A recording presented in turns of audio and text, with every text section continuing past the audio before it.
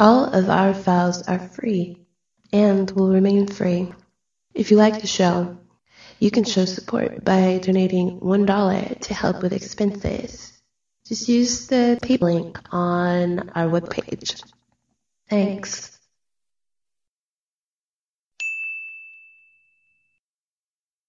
And welcome back to part 2. Yeah, we found out we need to do it to a two-parter of this incredible econ lesson that Victoria Johnson is so kind as to give us in this show today, that is all about understanding Bitcoin, yeah, but in the context of that, also crypto and the general economy and the fiat system. So let's just return to where we left off. Now, before the break, Okay. I have, there's many loose threads. And let me remind you, I'm still wondering how they can, I'm worried for my own wallet here, obviously. How can they crack down on protesters? Because that's what one of the things they do in this new accelerated world order. The plan was always, of course, to have us in a centralized social and economical credit system where they can control everything from a speech to a behavior. You know, obedient drones. So how come they could already now start it? Of course, it creates huge outrage when people get it, that's happening. You didn't take your vaccine, bam, no money for you. But how can they physically do it, technically? Well, it's interesting, actually. One of the Bitcoin conferences I went to in 2018, I went to this fascinating lecture, which was based on a book called The Starfish and the Spider. And the premise of this book was it was talking about the difference between centralized systems and decentralized systems. And the analogy it used was the invasion of America. So when the Spanish invaded South America, they found it much easier to conquer it because they were based on more centralized systems. A lot of their communities would kind of have a central figure. So as long as they could get to the central figure and cut them down, they could destroy that whole society.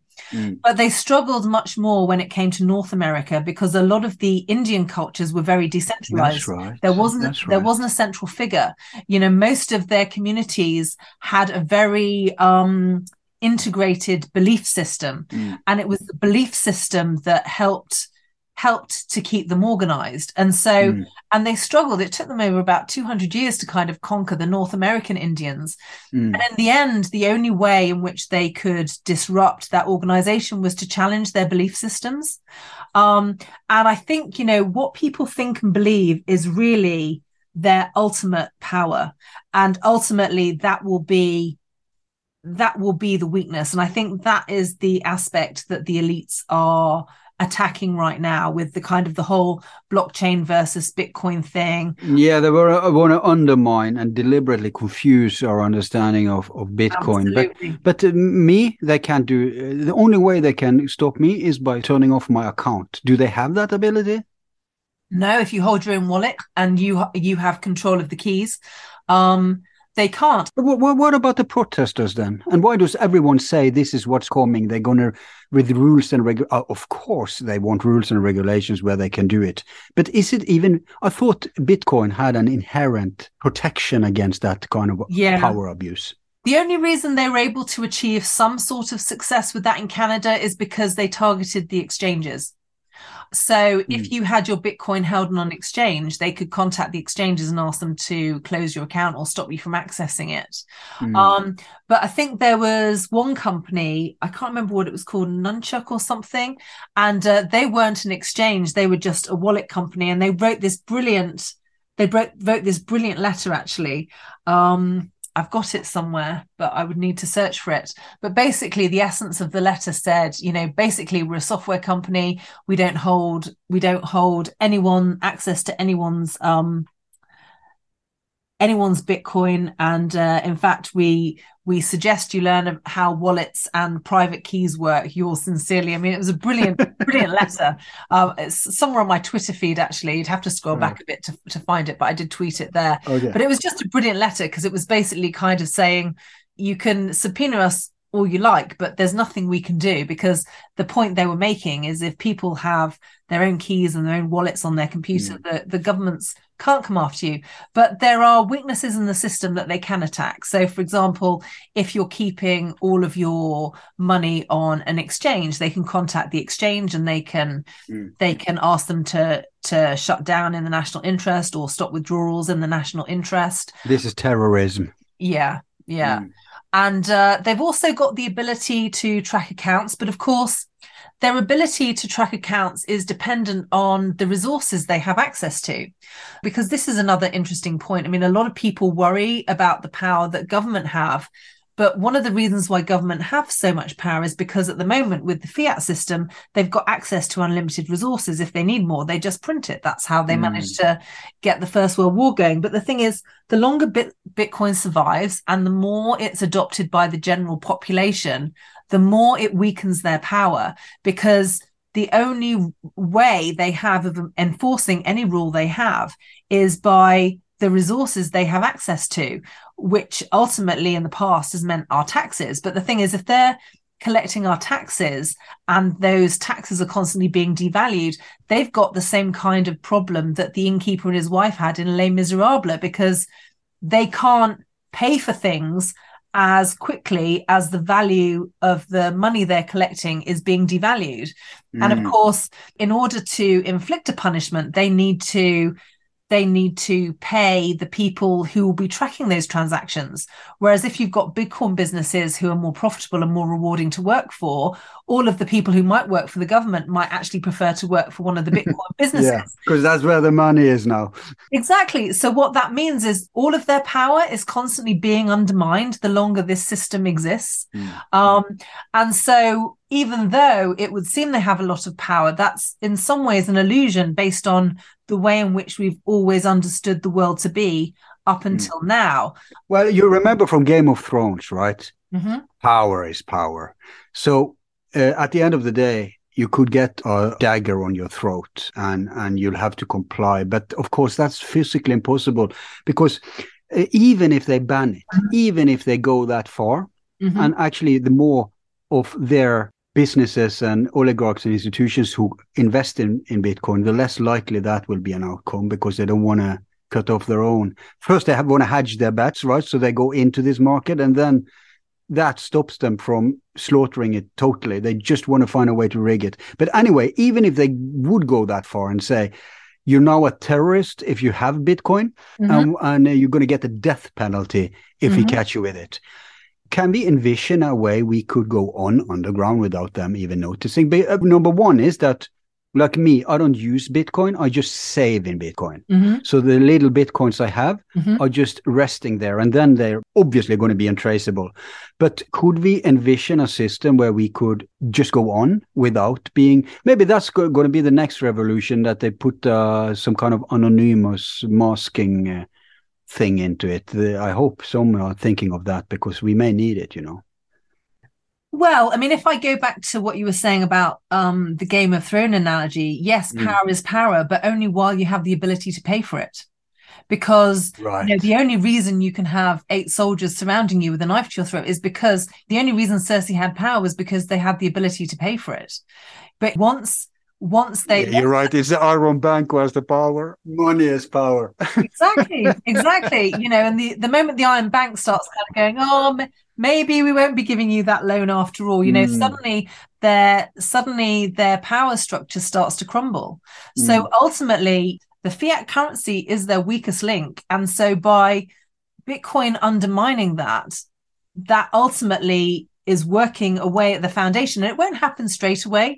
So certainly it may well be in the short term they find people to make examples of, which makes everyone else fearful. But the thing is, it's like whack-a-mole. The moment you hit one, the more that other people understand it and understand what's happening, they might hit one, but then they'll have 10 others that pop up that they have to. And if they've got limited resources, they might be able to get one, but the more other people learn about it and grow, you can't execute everybody. No. So this is why the idea is so powerful, because the more people understand it, the more they realize that for every single person you teach about this, you're making the network stronger, even if they don't run a node, even if they don't own any.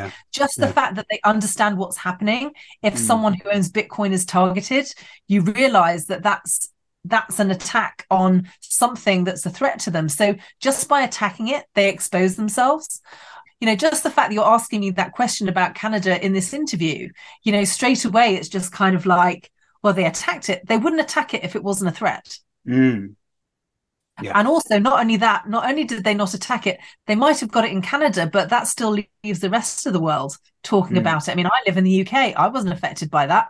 No. It hasn't affected my ability to use Bitcoin, but the fact that they did it, I'm now using that letter in all of my presentations to kind of going, look what Canada tried and look at the response they got. It's hilarious. So and human beings don't realize the power they have collectively, especially when they have a collective understanding about something, which is why education is so important. My mission is not so much to get people to buy it, but just understanding it is so powerful, and understanding the lessons behind it and the things that it disrupts really gives humanity their power back, because it reestablishes their property rights. That's the key thing. When the Bolsheviks took over Russia, the one thing it wanted to convince the people of was that they shouldn't own property, the government should own it collectively, and therefore they could distribute it fairly. And it sounded like a good argument on the surface of it, but in the process of doing that, it actually took away from the workers the one thing that would secure their self-sovereignty, because without the ability to own property, you use your ability to transact. Not everyone wants the same things, but by having your own property and having the ability to exchange it, you are able to make that choice. Whereas if someone takes that away, the anarchists tried in vain to explain this to the people who follow the Bolsheviks, because the Bolsheviks had the sound anti-authoritarian vibe. The people they supported it, but they fell for and this is what statists still fell for. They fell for but the state is there for you and me. It's to protect us. Like you said, together we have lots of power. We are the 99%. All that is true. There's only one weakness with the whole idea. And if that weakness didn't exist, I would be fully on it. And that's that it is vulnerable and corruptible for the most powerful to hijack. And you see that everywhere in the world today, especially today. It was better hidden before.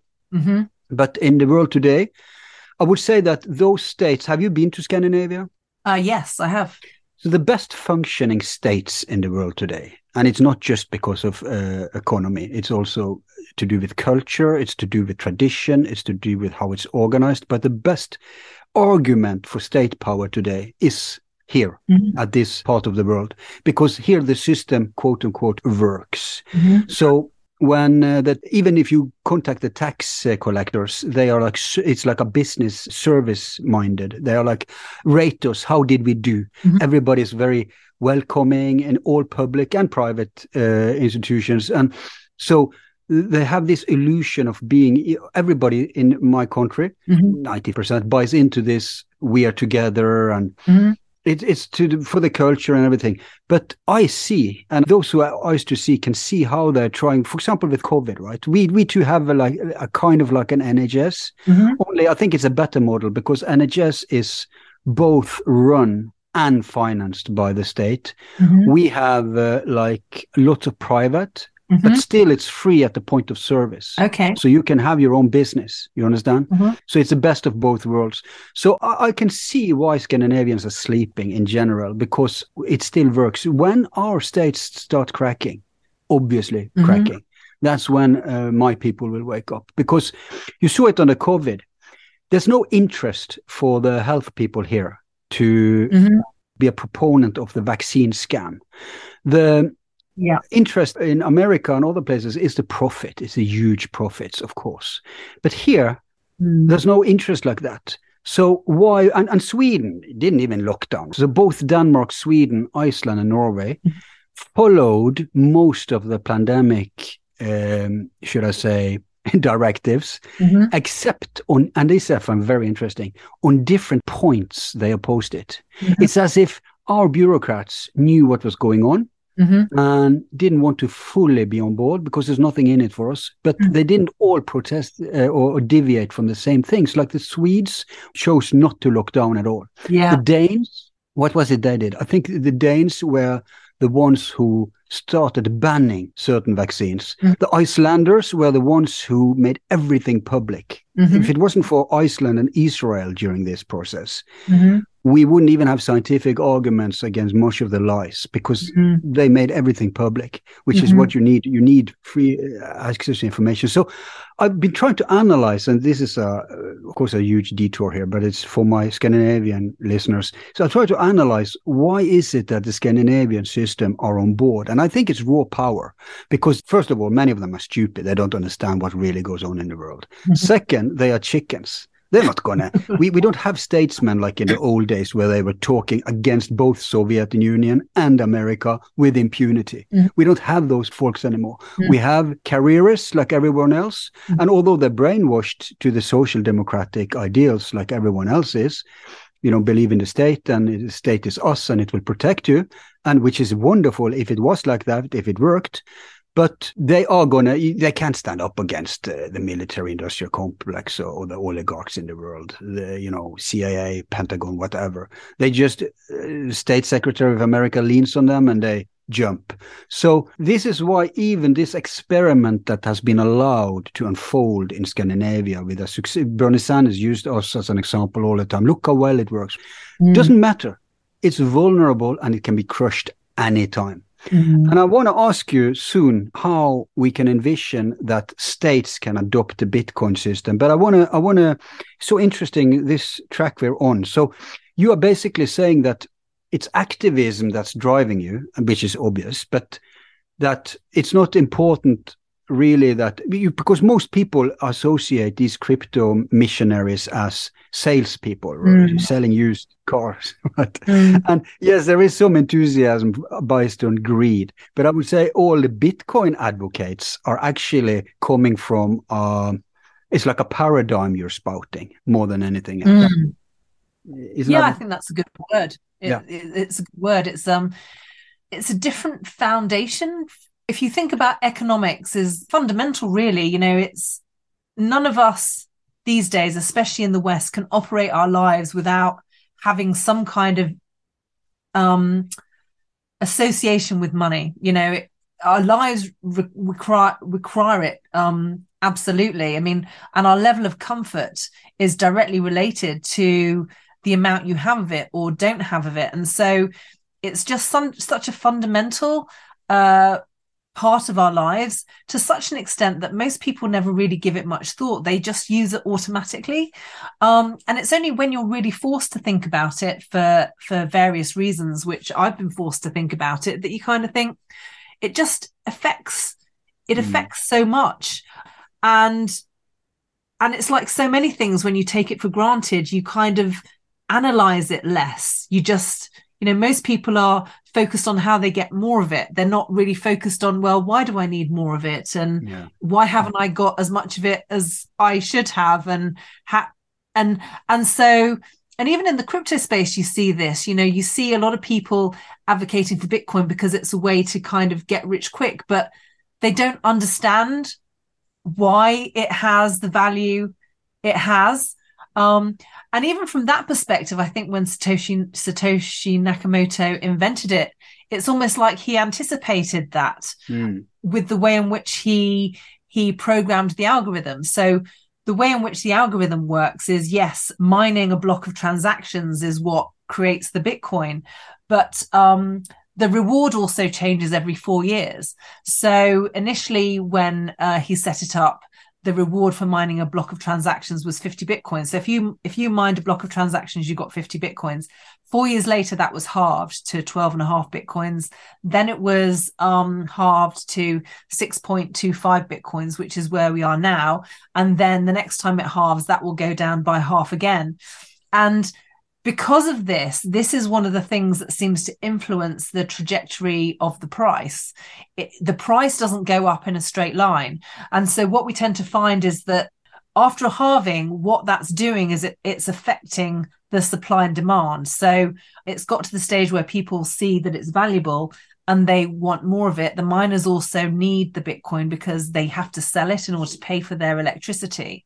And so what happens is this frenzy kind of builds as people understand how valuable it is. And so the price ends up going way above the actual cost to mine it. And this is where you kind of get these blow off tops.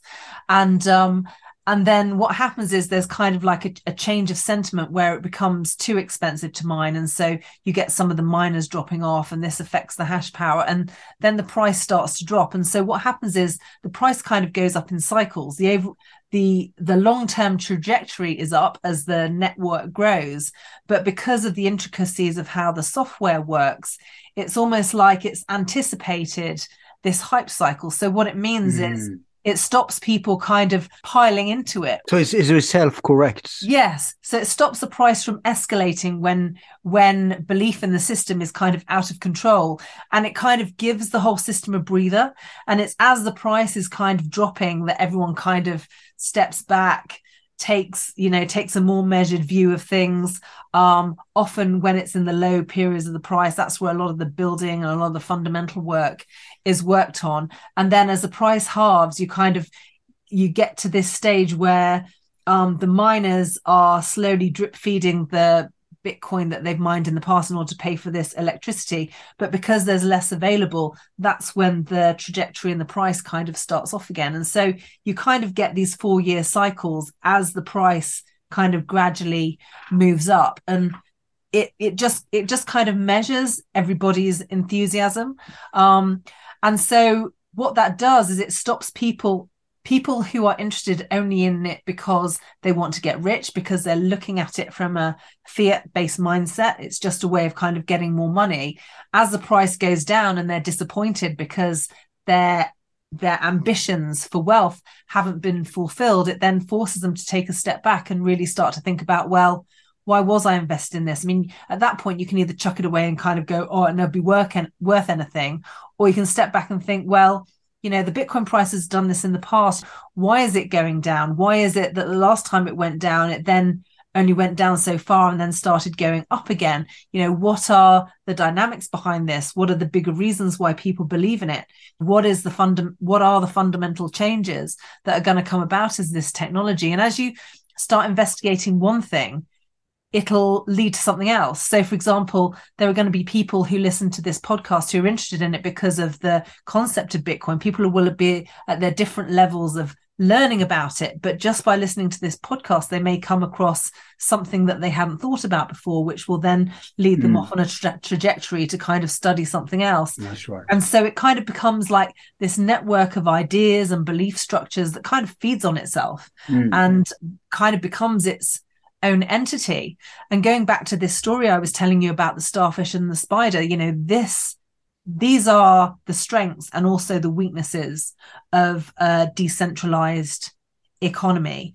And ultimately, the elites who will understand these sorts of dynamics, they know that the only way you can really attack Bitcoin is through its belief structure. So all of the things we believe about how the technology works, if those could be discredited, that's the way to undermine it. And so I think that explains some of the attack vectors that we're seeing.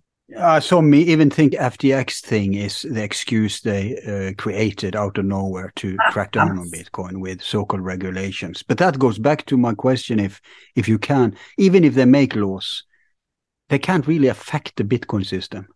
They can only ban it, right? They can only slow it down. They can't stop it completely, because the thing is, laws tend to be defined to the country and the governments that are making those particular laws. And, while you've got a world with lots of different countries which haven't all been interconnected yet, then you disrupt that system. If we had a world government, they might be able to crack down on it. But because Bitcoin was introduced before we got a world government, their power is limited. So again, the timing of when it came in, and also the fact that it was introduced just after the financial crisis, that was probably the most concentration you were going to get on the dysfunction of the financial system. Then, even though we've had other financial crashes in the past, that one event really focused people's minds on what was going on with the banks. And you had the that movement where people were kind of camping out on the banks. Occupy Wall Street. So people were inspired by this illusion cracking down to be idealistic, because it's obvious that they came from the right place. This wasn't designed to make someone rich, although you could say that there is one pyramid aspect with it. Although I'm not sure I would call it that. And that's that if you were very early out and you never used anything, or at least you saved a lot of it, you're going to be incredibly wealthy. But I would say that, that's unavoidable, because it's a kind of a limited supply in a way, but it's unlimited in that it can, you can zoom in and you can, I don't know the technical word, but you break up one coin into smaller coins. So it is endless, but it is protected from the fiat endlessness in that the total quantity. And that's super important, because then it actually can have a practical value. But I want to say, as my understanding, and correct me if I'm wrong, is that actually Bitcoin is protected against inflation. It's just because Bitcoin still hasn't taken over the economy, because it's working in tandem with fiat, that they can create these Bitcoin bubbles and make it seem like it's very volatile and crazy, because this is what people think, right? They just see the reports or the newspapers headlines, and cryptos fall again. They never remember when it increases. The number you gave me in the beginning says it all. But you understand what I mean? So am I right? Are we protected? If crypto was the only currency working, wouldn't we then avoid inflations? Well, again, Bitcoin requires a lot of development. It's still, as good as it is, it's still not perfect in terms of taking everyday payments. I mean, people are working on that in terms of having a second layer for the Bitcoin protocol. So, and again, it's amazing the way in which it has evolved, because it's like computers, the internet. Computers started being invented in the late 1960s, but it wasn't until the year 2000 that it was having a powerful effect on our day-to-day lives in terms of us all needing our own phones. So it takes time for these things to develop, and it allows the ideas to kind of be developed slowly. But in terms of the inflation aspect and the difference to gold, with gold, there's a limited amount of supply, because there's a limit to how much you can get out of the ground, and you need an investment to kind of get it out of the ground, which is why, Bitcoin's kind of been structured around this idea of mining. But unlike gold, which will have a slightly increase in its supply depending on how much you mine, with Bitcoin, it's been programmed into the software that no more than 21 million will be created. Now, the problem with gold is once you have gold, you're limited to how small you can kind of break it down to, which is why we've needed a fiat system. By having pieces of paper matching the amount of gold in the system. But with Bitcoin, one Bitcoin is 100 million Satoshis.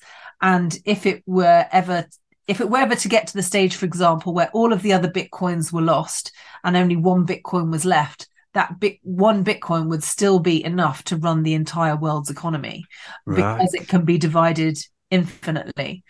I want to turn that on its head too, because the system is so brilliant, whether it was intended or not, in that the earlier you join it, the more value it will have in the future when it unavoidably takes over, which is an incentive for people to just, get out off their asses and get into it as soon as possible, right? And that's a positive aspect of the pyramid thing. Normally with a pyramid, we think that the ones on the bottom are suffering. There's nothing left for them. Everybody gobbles it up at the top. That's not what's going on here. Here you're being premiered. Here you're going to get the prize if you're smart enough to come early enough. Yes. And not use it up, just save it. Yeah. But also by the same token, a lot of people from the early days, although they might have had a sense of what its potential was, not that many of them believed it. Right. So, a lot of the early people, it's like the first Bitcoin transaction, someone paid 10,000 Bitcoins for a pizza. Yeah. That person had known that within the space of 10 years, that 10,000 Bitcoins was worth $1 billion. Do you think he'd have given it away for a pizza? No, but that reminds me, the original team that worked with Sakamoto, whatever his name is. Yeah. What was the name? Satoshi Nakamoto, yeah. My Japanese sufferer.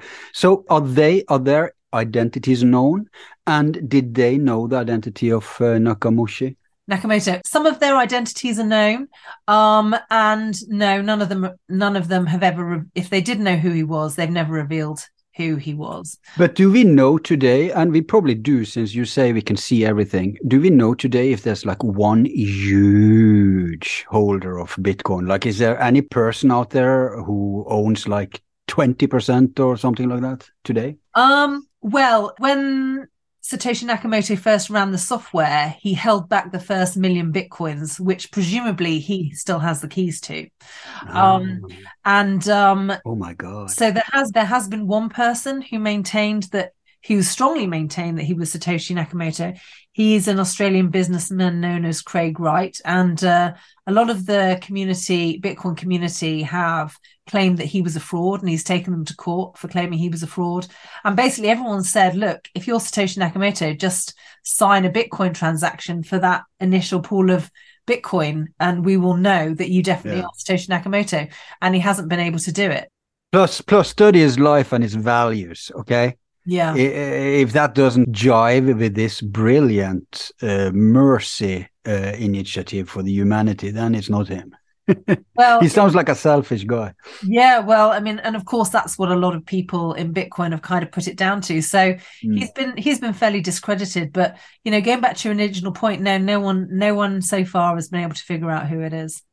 So. But are there some big holders today? I believe there are.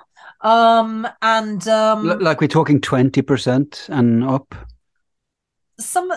It's difficult to know, because although they know there are some big wallets out there, there are various services that will track who the big holders are. Although as time goes by, the biggest holders tend to be the exchanges who are holding Bitcoin on behalf of others. You've now got Michael Saylor, who's an American billionaire who's very passionate about Bitcoin. He's on lots of podcasts.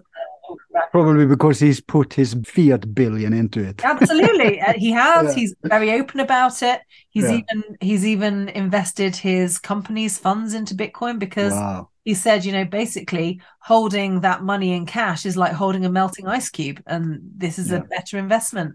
And so it fluctuates over time. So a lot of people will talk about it as being a pyramid scheme, not realizing the dynamics of it over time. I mean, you can be in early, but that doesn't mean you'll stay in early. Some people bought it early, but then were so amazed that it went from $3 to $30. I mean, in the space of... Or didn't believe it would last, so they used as much as possible to get it into fiat. Well, just the fact that if they had a lot of it and it went from $3 to $30, they'd suddenly made more money than they'd ever made in their lives. And they thought that would be it. So they sold and then they didn't buy it again. And so, what happens over time is people can start off with a lot of Bitcoin, but then, if they're uncertain about what they've invested in, that opportunity can be lost and it's really hard to get it back again. But I want to smash any flirting with that idea that that's a problem, because compare it to any other currency or just the system we have today.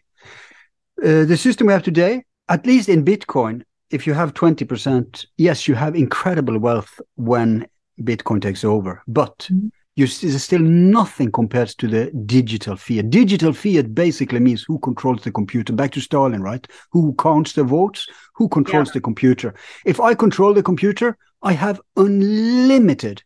And I'm robbing that on the resources that are backing up, in the normal economy. Yeah. I'm basically robbing everyone else, and I'm devaluating everyone else, and I'm creating inflation just by having that control.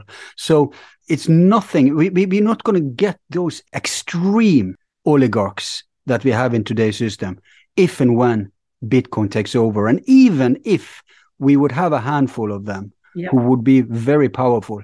Over time, there wouldn't be, because Bitcoin is, at the end of the day, not remember, all money is a symbol of actual resource. Yep. So it's always the actual resources that matters. So if we clean up our system and replace it with Bitcoin, sooner or later, okay, I have $1 trillion in Bitcoins, but they are worth nothing if I don't apply it in the real world. So I start going out and creating businesses or buying businesses or values of different kinds. Yeah. And then it gets decentralized over time. And there's always going to be a fight for the actual resources. There's never going to be like one person. Even in today's system, there will never be like one person, because long before one person takes over every resource, the guillotine is going to be reinstated and people are going to share it on. You understand? So this is why I say it doesn't matter that especially in the beginning of Bitcoin's history, there may have been a part of a pyramid aspect to it, because it's a victimless pyramid kind of thing. Yeah. It's just a reward for those who were early out. Yeah. Well, as you say, there's a big difference between having access to a money printer that allows you to print it after the event compared to someone who got it at the beginning and then held on to it, because actually holding on to it over time introduces all sorts of other challenges into the system.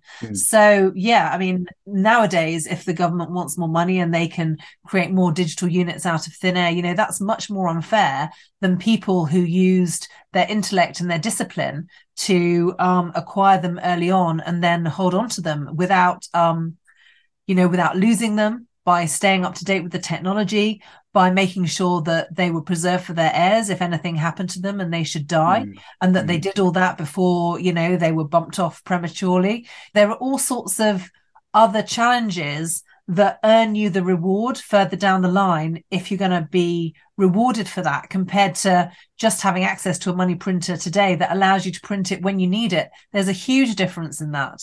And yeah, I think it's an excellent point, and it's very rarely pointed out, I think, because that makes a big difference. I want to soon to explain why the other cryptos can't be compared to Bitcoin. What is this Mark Moss guy made me understand it. Why they are cheap imitations and almost as bad as fiat. But I want to say, when it comes to Satoshi's first million, and when it comes to, let's say I am a crypto billionaire and then I die, and with me dies the key. Over time, there will be a lot of cryptos that are not used, that are just in the system. I have two questions about that. Number one, is there a system to release them and put them back into circulation? That's number one. Number two, is there a vulnerability for a CIA or some other similar global powerful group with unlimited resources to hijack or basically rob those unspent money? Because otherwise, what I see, if there's no way to put it back in the system, 500 years from now, maybe it's just 10 Bitcoins are in circulation, the rest are gone somehow. And I'm also fearing that somehow they can rig and fake it, so that even if they can't take over those million, but no, that they can't do that because there's a history, there's a track, there's an open code. No, they can't do that. But is there a way for them to crack and hijack the unspent money? I don't think there is. I mean, there's a very famous story here in the UK of a chap who had a number of Bitcoins that were stored on a hard drive, and then he threw it away. And and he's been petitioning the local council to try and excavate the rubbish dump to try and recapture it, because literally once those coins have gone, if you've got no way of preserving them, there is literally no other way to get hold of them. So at the moment, that's our most powerful example. Literally the only way. You talk about the key, of course, right? Well, or stored on his hard drive. So I mean, in the early days, I think you could mine them on a laptop and then just store them there. I think the system of having private keys to secure your wallet was an innovation that kind of came along later. So for him... wait a minute. So they were physically on his hard drive? Yeah. So the only way for him to access those Bitcoins was to access the hard drive again. But, you know, even if they excavate the rubbish dump, you know, the chances of that hard drive even being operational. But the thing is, it's worth so much money, he still feels like it's worth a shot. So he's petitioning the local council. He should team up with a billionaire and say, you're going to get 50%. Oh, they've tried that. They've got someone who's invested, who's prepared to put up the money to search for it.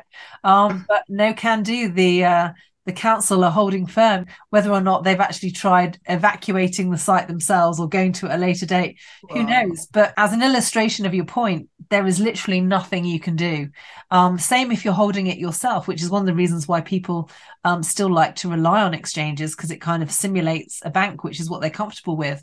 But yeah, if you set up some private keys for a wallet and then anything happens to your wallet, the only way of recovering those funds is if you've got access to your private key. And if you haven't recorded that properly, or you don't have access to it, that's it. They're gone. No one can get it back for you.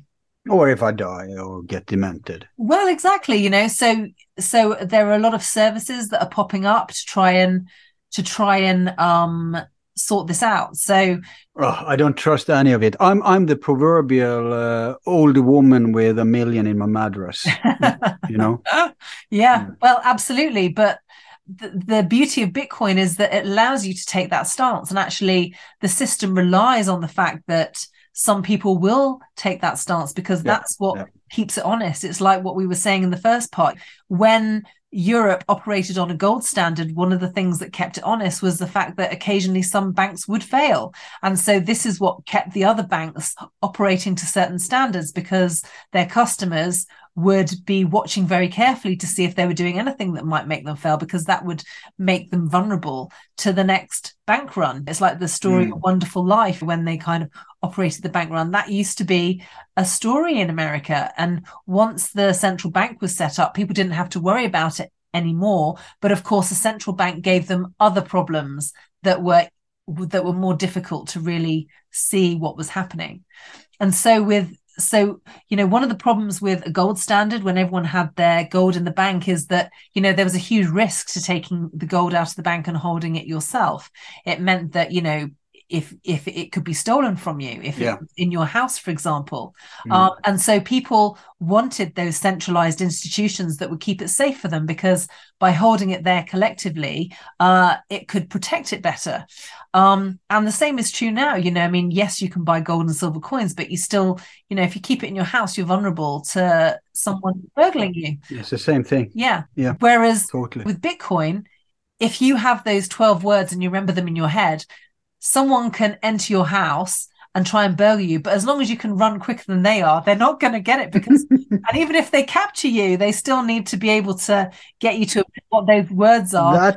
Yeah, but it's kind of more risky to be a crypto billionaire, because all you need to do is torture the guy. They're going to be kidnapping victims in the future, I think, if you have to. There already are. To be fair, there've been some nasty stories of people being captured and kidnapped, and yes, of course, it's always. I guarantee you that's CIA in most cases. But if there's only one Bitcoin left, and this is the only way we are transacting money, society isn't in any trouble, right? Because it can be unlimited, incrementally partitioned. Well, it's the world would have an ebb and flow. So, for example, if it got to the stage where there was only one Bitcoin circulating. Yeah, because you can't reintroduce lost Bitcoins, and lost Bitcoins will be eventually the majority, given enough time. No, but some people worry about the fact that Satoshi could come along, suddenly open up his wallet and dump a million Bitcoin on the market, which would suddenly depress the price. So that kind of... Oh, he's still alive? Well, we don't know, but in theory, that would be possible. So you've also got a situation where, say, all of the Bitcoins have been lost as far as we knew. So the whole world was operating only one, and then somebody comes out of the woodwork and says, I've still got 10, and dumps them on the market. It would have a similar kind of effect. But chances are different people have different points at which they will reveal that they still have some Bitcoin in order to dump it on the market. And although there may be a temporary suppression in the price, eventually the market would kind of equilibrate to what was then available. And ultimately, this is how free markets are meant to work. Some supply and demand is meant to fluctuate so that the markets are efficient. And so this is what would happen with... But what's the problem with dumping 1 million new Bitcoins into, if he did come out of the woodworks and did that? Well, would it undermine? It's a supply and demand dynamic. So the thing that will affect the price depends on how in demand they are. So, for example, when the price is getting really high in Bitcoin, it's because lots of people are trying to buy them at the same time. And when the price gets really low, it's because a lot of people are selling them at the same time. And so it's a supply and demand dynamic. And so the same thing would happen if Satoshi were to come back with his 1 million Bitcoin. There would suddenly be someone with a lot of Bitcoin who was trying to sell them all at the same time, presuming that he did want to sell them all at the same time. Yeah. It may well be that he still has access to the million Bitcoin, but only wants to sell 10, which would have less of an effect. But ultimately, I think if he's still alive, which I doubt, but if he was, the main reason they would want to get him would be to have that million. Couldn't you change the entire? Wouldn't you get over 50% if you got his Bitcoins? No, because there are 21 million in total. So a million. Oh, okay. Unless all of the other 20 million were lost completely, which is unlikely considering how valuable they are. But again, even if someone did have a disproportionate amount of Bitcoin, it wouldn't be in their interest to sell them all at once, because they'd be devaluing their own asset by selling them quickly, because that would immediately suppress the price. So, the system again is disincentivizing you from doing that. Yeah, brilliant. And even if there was just one Bitcoin left, what's the problem as long as we can divide it and divide it? Exactly. You can divide it. I mean, some people have theorized that there may come a stage where they may want to increase the limit. But to be honest, in a situation where one Bitcoin could be divided infinitely, I don't see the virtue of that. And I suspect when we got to that stage, that's what people would argue for. Yeah. It's more fair to incrementally divide it than to add the quantity of the cake or to recirculate dead Bitcoins.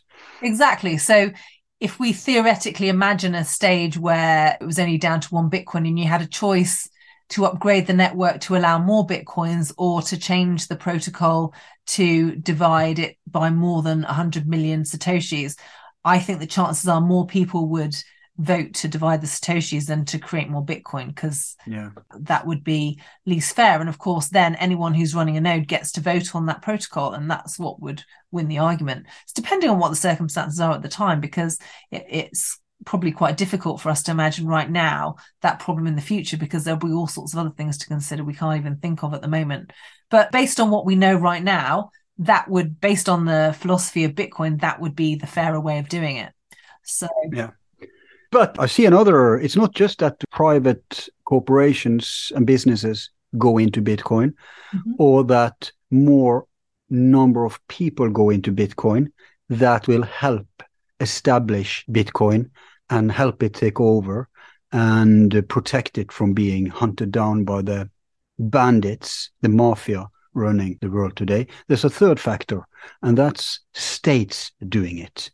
And there's been a lot of anticipation and speculation, who will do it, who will not. And I think the first state who officially went into it was Uruguay or Paraguay, one of these South American, you can clear that up. And then they will say, oh, will China do it?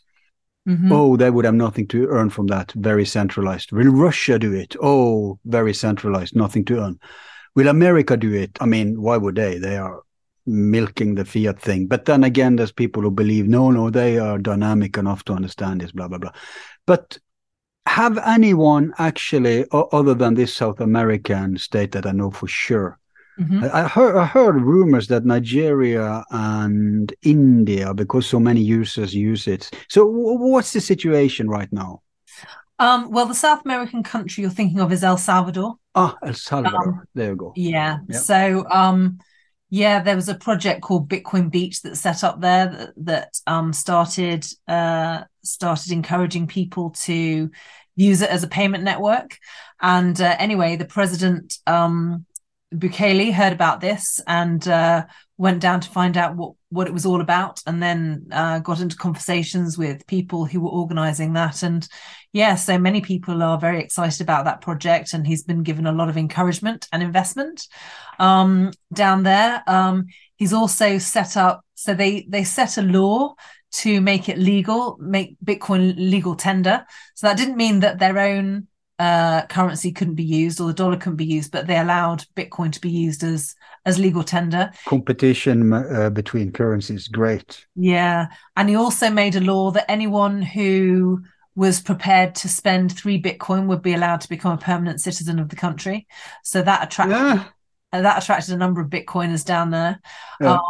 I mean, I've got friends who are there trying to help the local population set up Bitcoin wallets and do everything they can to kind of get it going. Bitcoin is limited at the moment in terms of its development because, the main way in which Bitcoin works, the main chain, as we said earlier, is a bit slow. And so what the SegWit upgrade in 2017 allowed was for second layer solutions to be used on top of Bitcoin. And that's known as the Lightning Network. And this is what will enable payments to be faster and quicker. And the way in which that software works is slightly different is quite different actually to the way the main chain works. But the advantage. But it's not a new crypto like Bitcoin Cash. No, it's not a new currency because it's intimately tied to the way Bitcoin works. So the way in which Lightning works, it's kind of, you've got another layer of nodes. So you have to run a Bitcoin node yourself first of all to have a Lightning node, and the Lightning node is kind of like a branch off the Bitcoin node. And then once you've got a Lightning node, you have to set up channels between other Lightning nodes to allow Satoshis to kind of run through the network. And so it's set up with different contracts to other Lightning networks. And so even if you've got a payment, say someone in the UK wanted to pay someone in El Salvador, you might have a direct connection, or even if you didn't have a direct connection, you could find a path through about 5 different nodes to get the payment to the other end. And so this is way this network is being set up. And so the advantage of that is that it works differently, but it makes the payments quicker, and it also makes it more private. So is this how a friend of mine suddenly we were out having a coffee, and we were buying, he took out a credit card or a payment card or whatever, in metal actually, and it was Bitcoins. I said, what on earth? I didn't know you could pay with Bitcoins. Well, it's immediately converted to fiat when I pay. But I was figuring there has to be like an intermediary, right? It can't be directly because then he would have to stand there for 10 minutes waiting for that payment to. Lightning works instantly, so that's why it's been set up the way it has. Probably what he was partaking in then.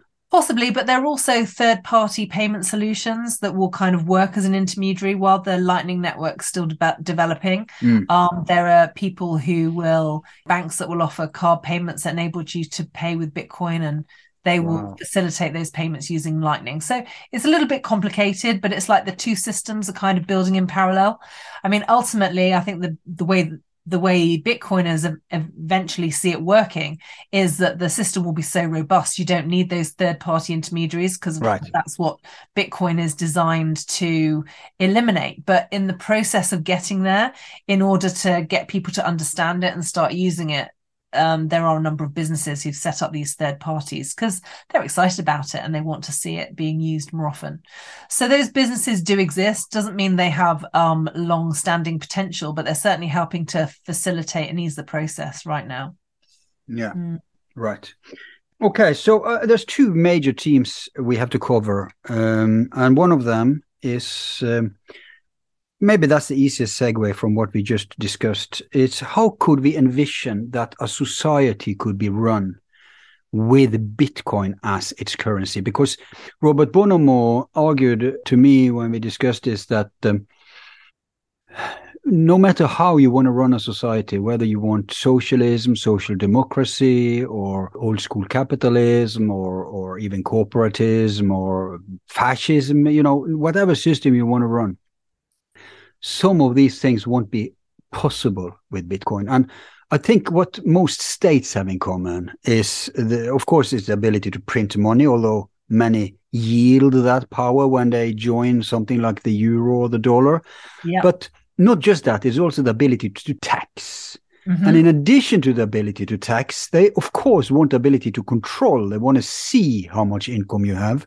Yeah. And they also need, I argued to him, that this wasn't a problem, but he said they also need sources of income so they can finance whatever ventures the state are doing. Yeah. But I said, look, that's not a problem because it's the resources at the end of the day that determines that. Yeah. So then you just have to make sure that the state has certain resources, like in our country.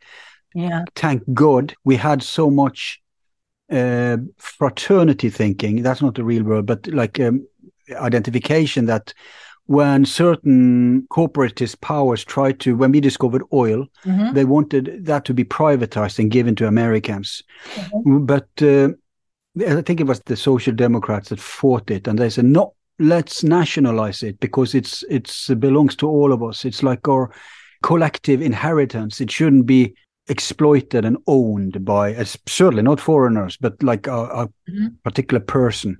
So they gave commissions to drill and stuff like that, but at the end of the day, the oil belonged to, and in the long run, so one faction wanted a short payout, huge short payout, and then in the long run losing everything. The other faction, which won, unlike many other countries, said no, we rather wait for the long-term payment and profit, and that's what they did. And so we're like a Middle Eastern Gulf state right now economically.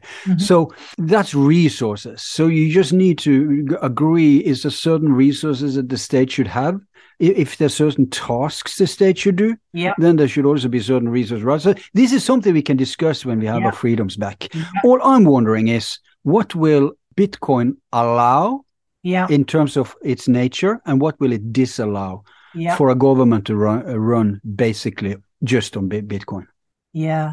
Well, I think these are exceptionally interesting topics, and I rarely see them discussed. And I think they are very important issues. I think what it's important to remember is that our system of government right now has evolved as a result of how the money works, not the other way around. So, for example, capitalism was the way in which the world kind of ran in the 1800s when we ran on a gold standard. And it was only as the fiat system allowed the introduction of welfare services, and there was a political faction that was allowed to argue for that money to be used for welfare services, that we kind of had this balance between capitalism and socialism. And so, capitalism, well, the conservatives kind of argue for free markets based on how things used to be, but of course they're pseudo free markets, because you're not to facilitate a free market you need a sound currency, and we haven't got that. And so anything they propose is very much a mimic of that, and so recipe for rigging. Well, exactly. And so they both kind of do it, and the longer these governments exist, you realize more how they converge towards the middle. It's like the American midterms, there was like a marginal difference between the two parties. Allowed options, Exactly. And it's the same in England. There's a saying that it doesn't matter who you vote for, the government will always get in. And it's about the fact that, you can have this rotation of politicians, but ultimately it's the civil servants that work behind the scenes that kind of keep the whole system running. But I think England would be better off and much more interesting and have an actual alternative if you saw, for example, Nigel Farage and George Galloway as two different candidates to take over, right? Because that's actual differences. Yeah, I don't think it's going to happen, but it would be interesting. No, it wouldn't. So instead you have this bleak imitation of the Tories and the Labours, which are all hijacked. Yeah. So ultimately, they're both operating in a system where we've got a centralized currency, and ultimately they're at the mercy of the bankers who are managing that behind the scenes.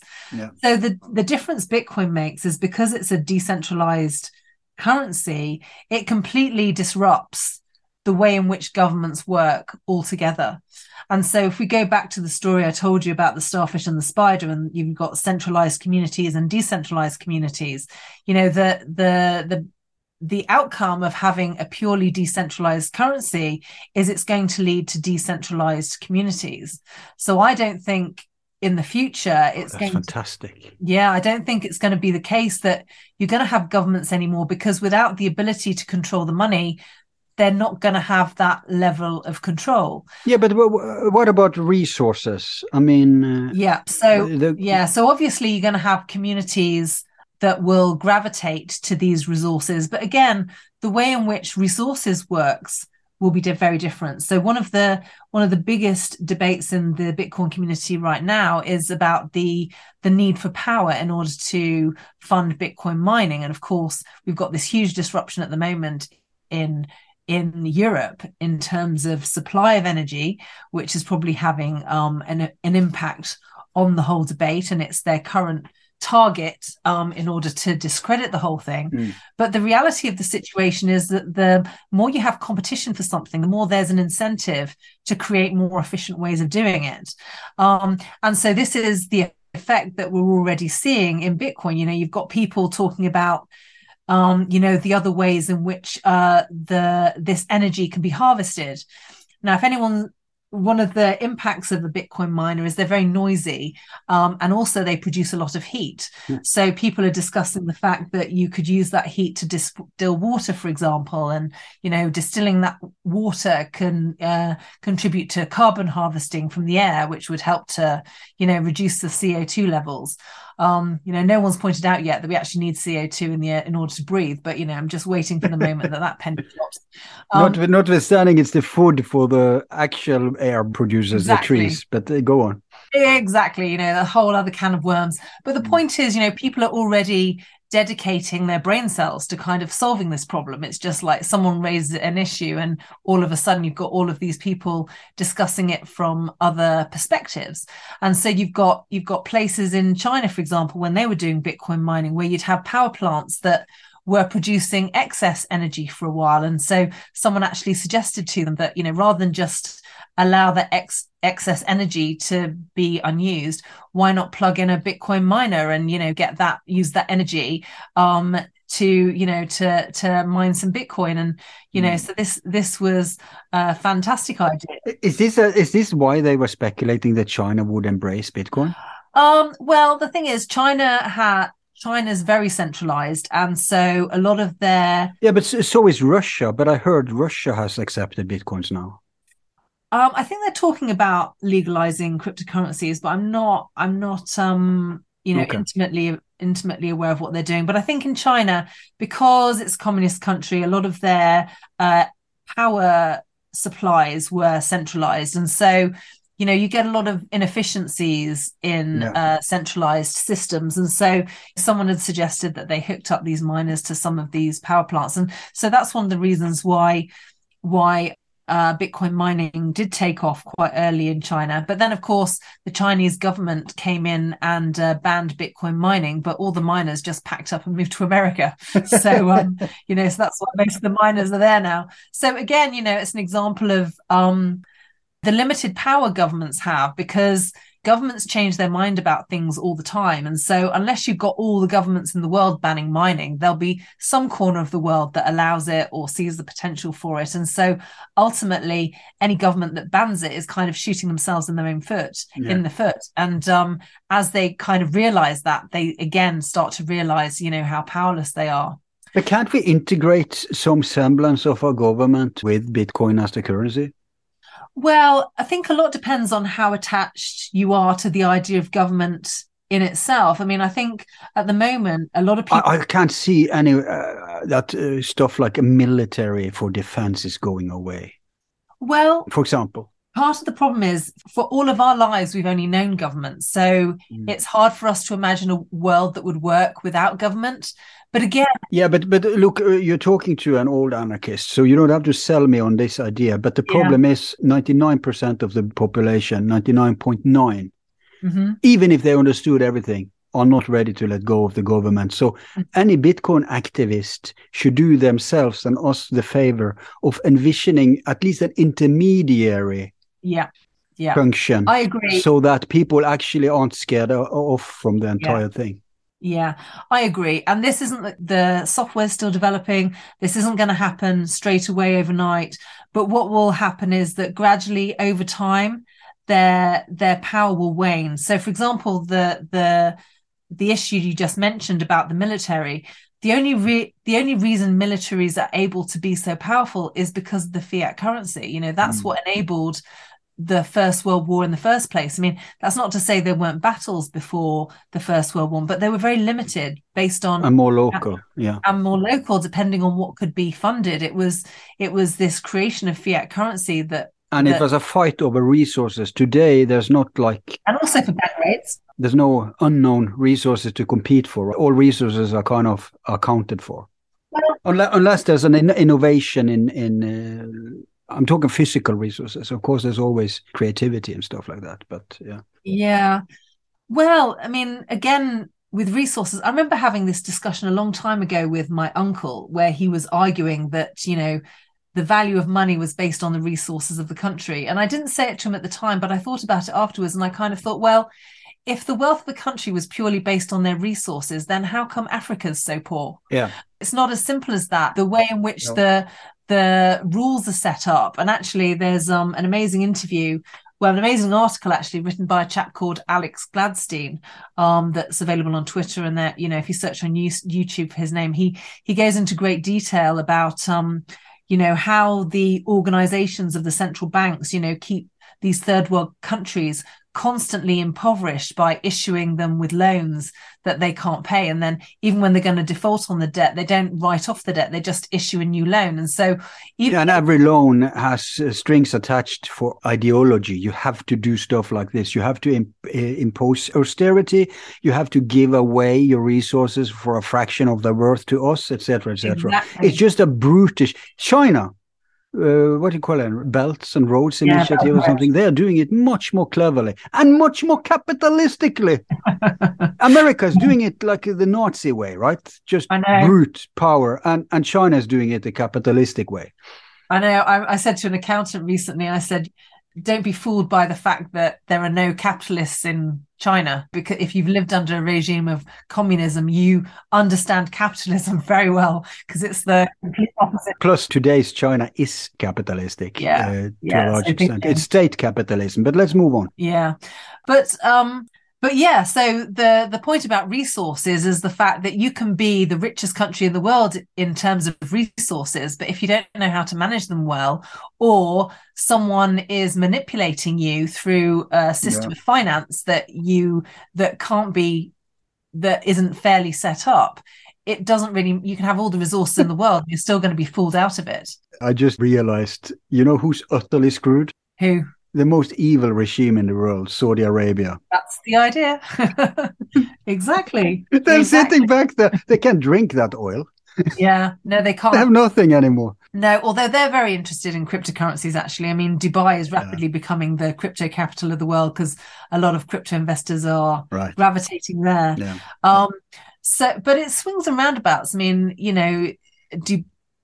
Saudi Arabia realizes that they need to diversify, and so they're looking at other options. And so, cryptocurrencies are on the horizon. But I remember in 2018, when the price of Bitcoin reached a low, and because I was involved in the crypto community, I knew one of the trading desks, and he sent out a message to one of our groups saying that there was someone in Saudi Arabia who wanted to sell a whole load of Bitcoin. So, they might be rich, but they can also be stupid.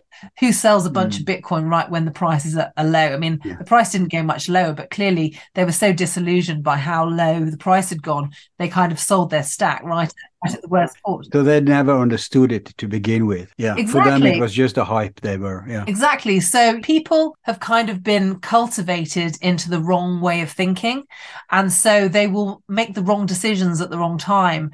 And again, so this is one of the reasons why Bitcoin is so interesting. You can't rely on the way in which the world has worked to make predictions about the future. You need to be much more savvy about how this actually works and much more imaginative how the world could evolve in order to make the correct decisions. You don't buy a load of it because someone tells you the price is going to the moon and then wait until the price is lowest and then suddenly sell all you've got because you've become completely disillusioned. I mean, that's the kind of thing people do when they're used to easy money, easy come, easy go. It's just like, well, this isn't going anywhere, I'll let go of it now. But unless they're super wealthy, the chances of recapturing the number that they had, they might learn their lesson, but they'll never have what they had before. The world will have moved on. Yeah, there's an old saying about a fool being parted from his money. Exactly. But at the end of the day, that means some of their power, meaning money, are coming over to the rest of us. So that's good that these people exist.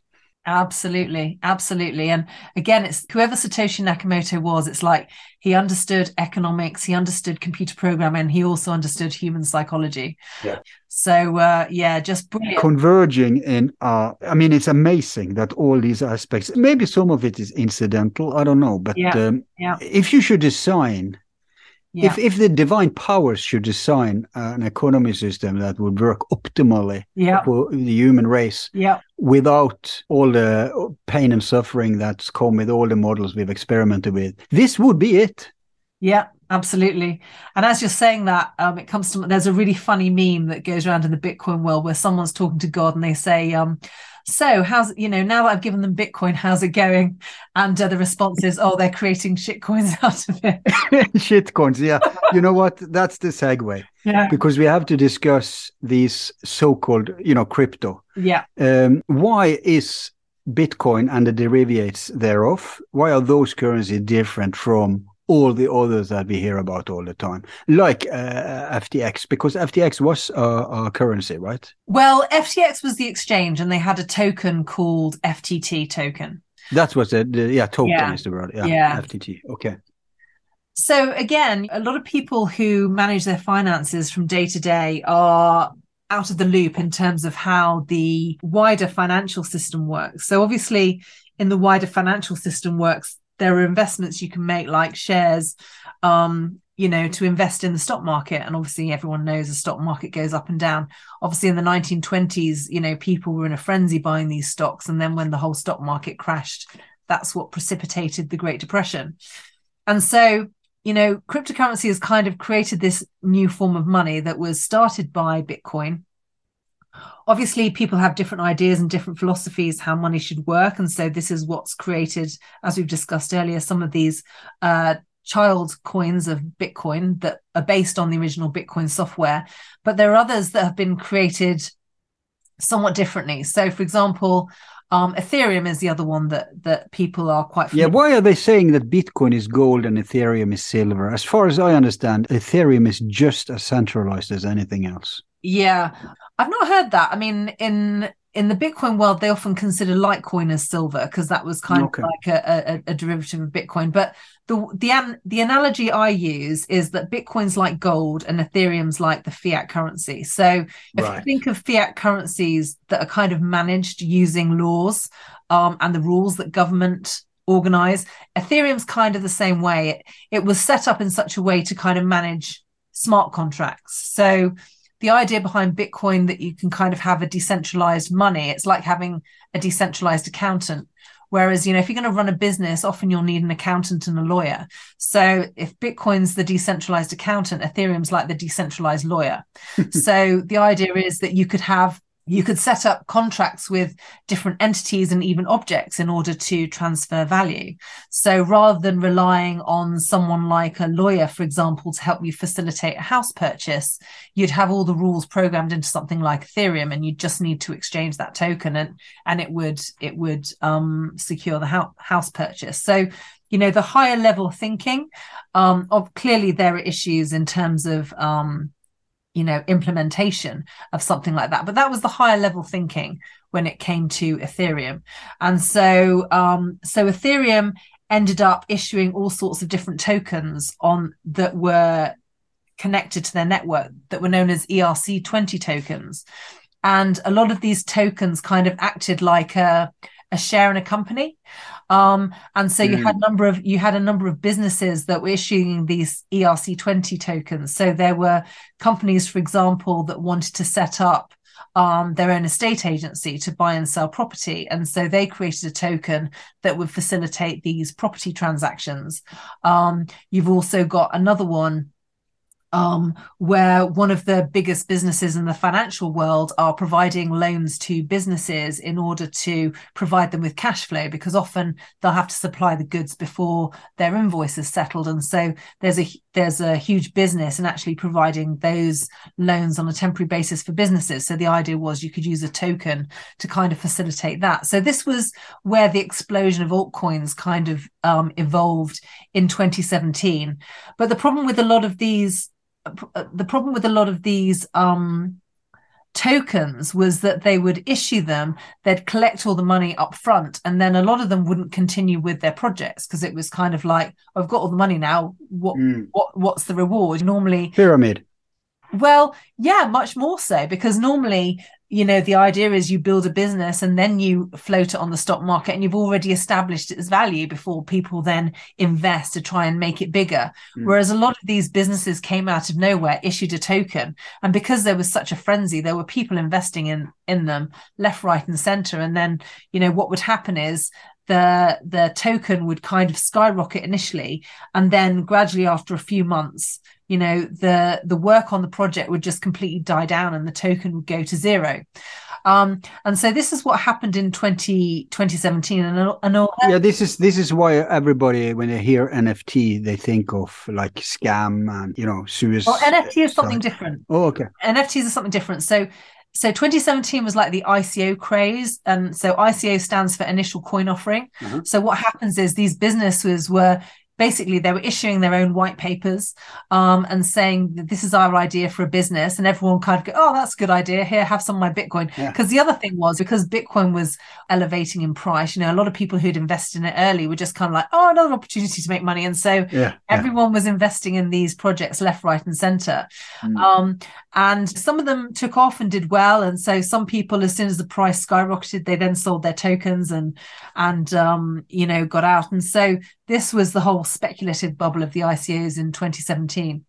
It's interesting that this kind of flushes out the most greedy of the and stupid, greedy, stupid, wealthy people. Absolutely. Because the thing is, a lot of people who invest in Bitcoin early, not all of them really fully understood the economic implications. And so they were blindsided by the fact that it went up so quickly. And it's like they say about lottery winners. A lot of lottery winners are just completely unprepared to suddenly have a lot of money. They don't know how to handle it. Their life gets ruined after they win the lottery. They do. Often. Yeah. Because if you haven't been educated in how to handle that, it can actually be incredibly stressful. And so it's very easy for people to make bad decisions in that kind of situation and end up right back at square one. So that was the thing about the ICO. Some of those tokens still exist, but their value is a lot lower than what they were. Some of the projects are still operating and are fulfilling and are following through on their promises. But a lot of them have kind of failed. And also, there were a number of financial people at the time who pointed out that a lot of these were essentially unregistered securities, which is illegal in America. And so, that put a kibosh on the whole thing. But NFTs are different. So NFTs are non-fungible tokens. So the idea behind non-fungible tokens is it's like you attach a piece of software to a physical object. And this is what... or a digital object. Yeah, and this is what verifies their authenticity. So, of course, the idea is that in the physical world, there's huge money to be made in the art world from buying and selling art. Now, there are also... So it's a way to make a fixed price on art? Not so much that. There are reasons, I think, why the art world... Okay, it's a way to validate art, authenticate it. Yes, authenticate it. So there are reasons why the art world is as wealthy as it is, and it's probably partly and also the property market, and it's partly to do with the fact that the currencies are losing value, and so people are looking for physical objects. It's like gold to store their.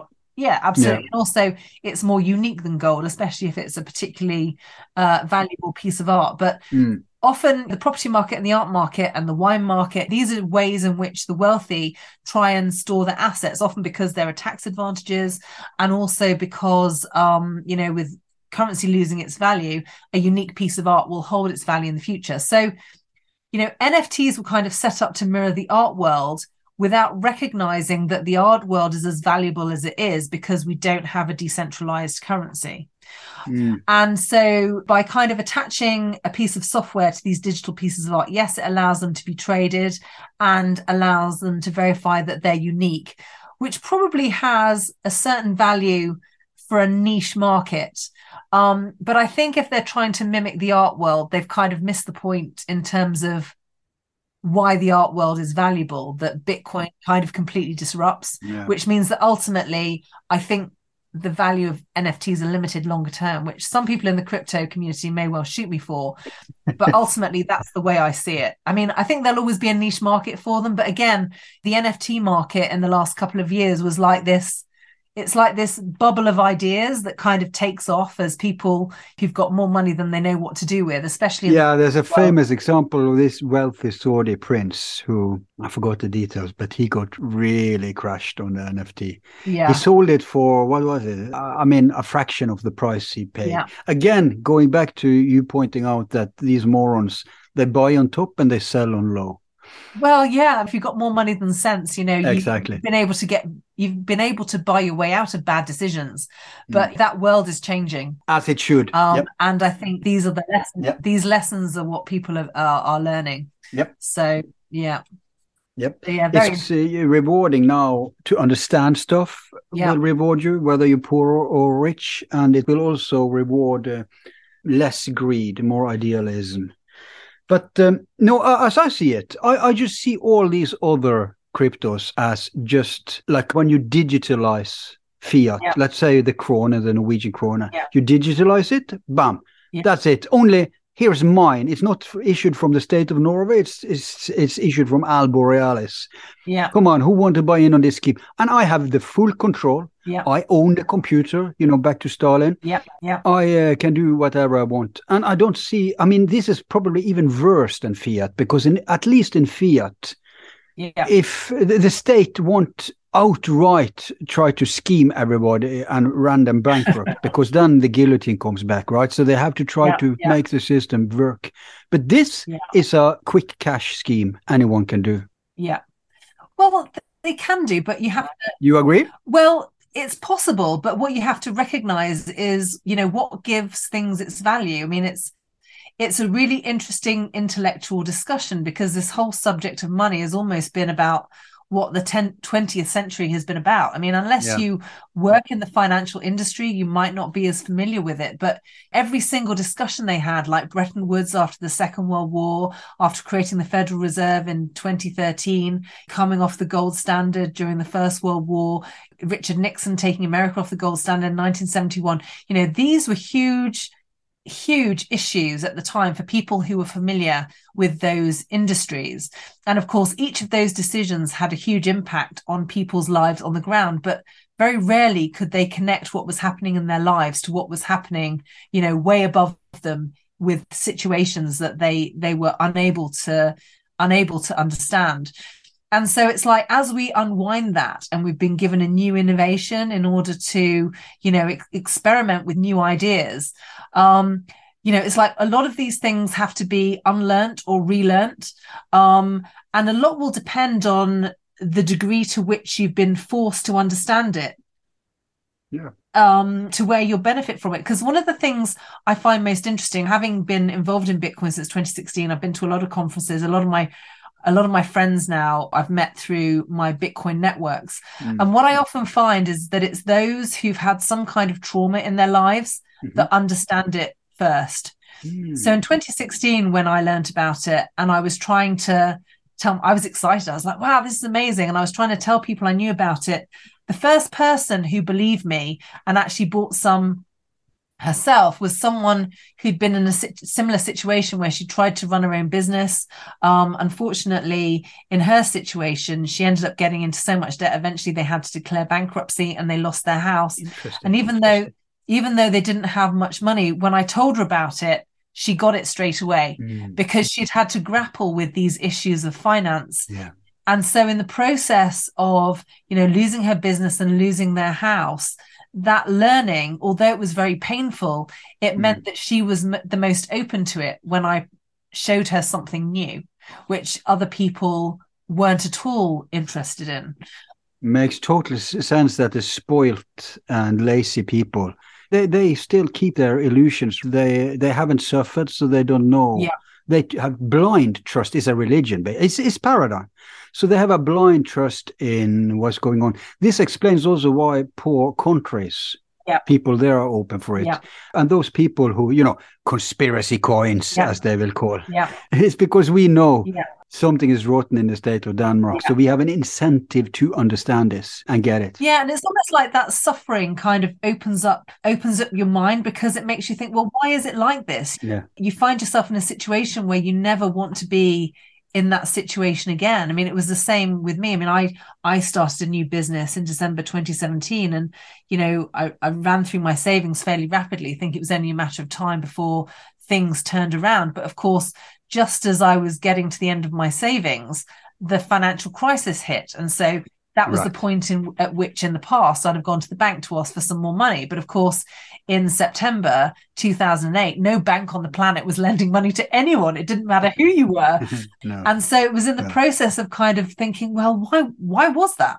Because that created a great deal of stress in my life. And okay, I was fortunate enough to kind of come through it, but afterwards I was like, I never want to be in this situation again. And of course, so that offers a powerful motivation to kind of figure out, well, why did this happen? What do I need to do to kind of avoid being in the future? And so that's the thing that makes you do the work, that makes you understand.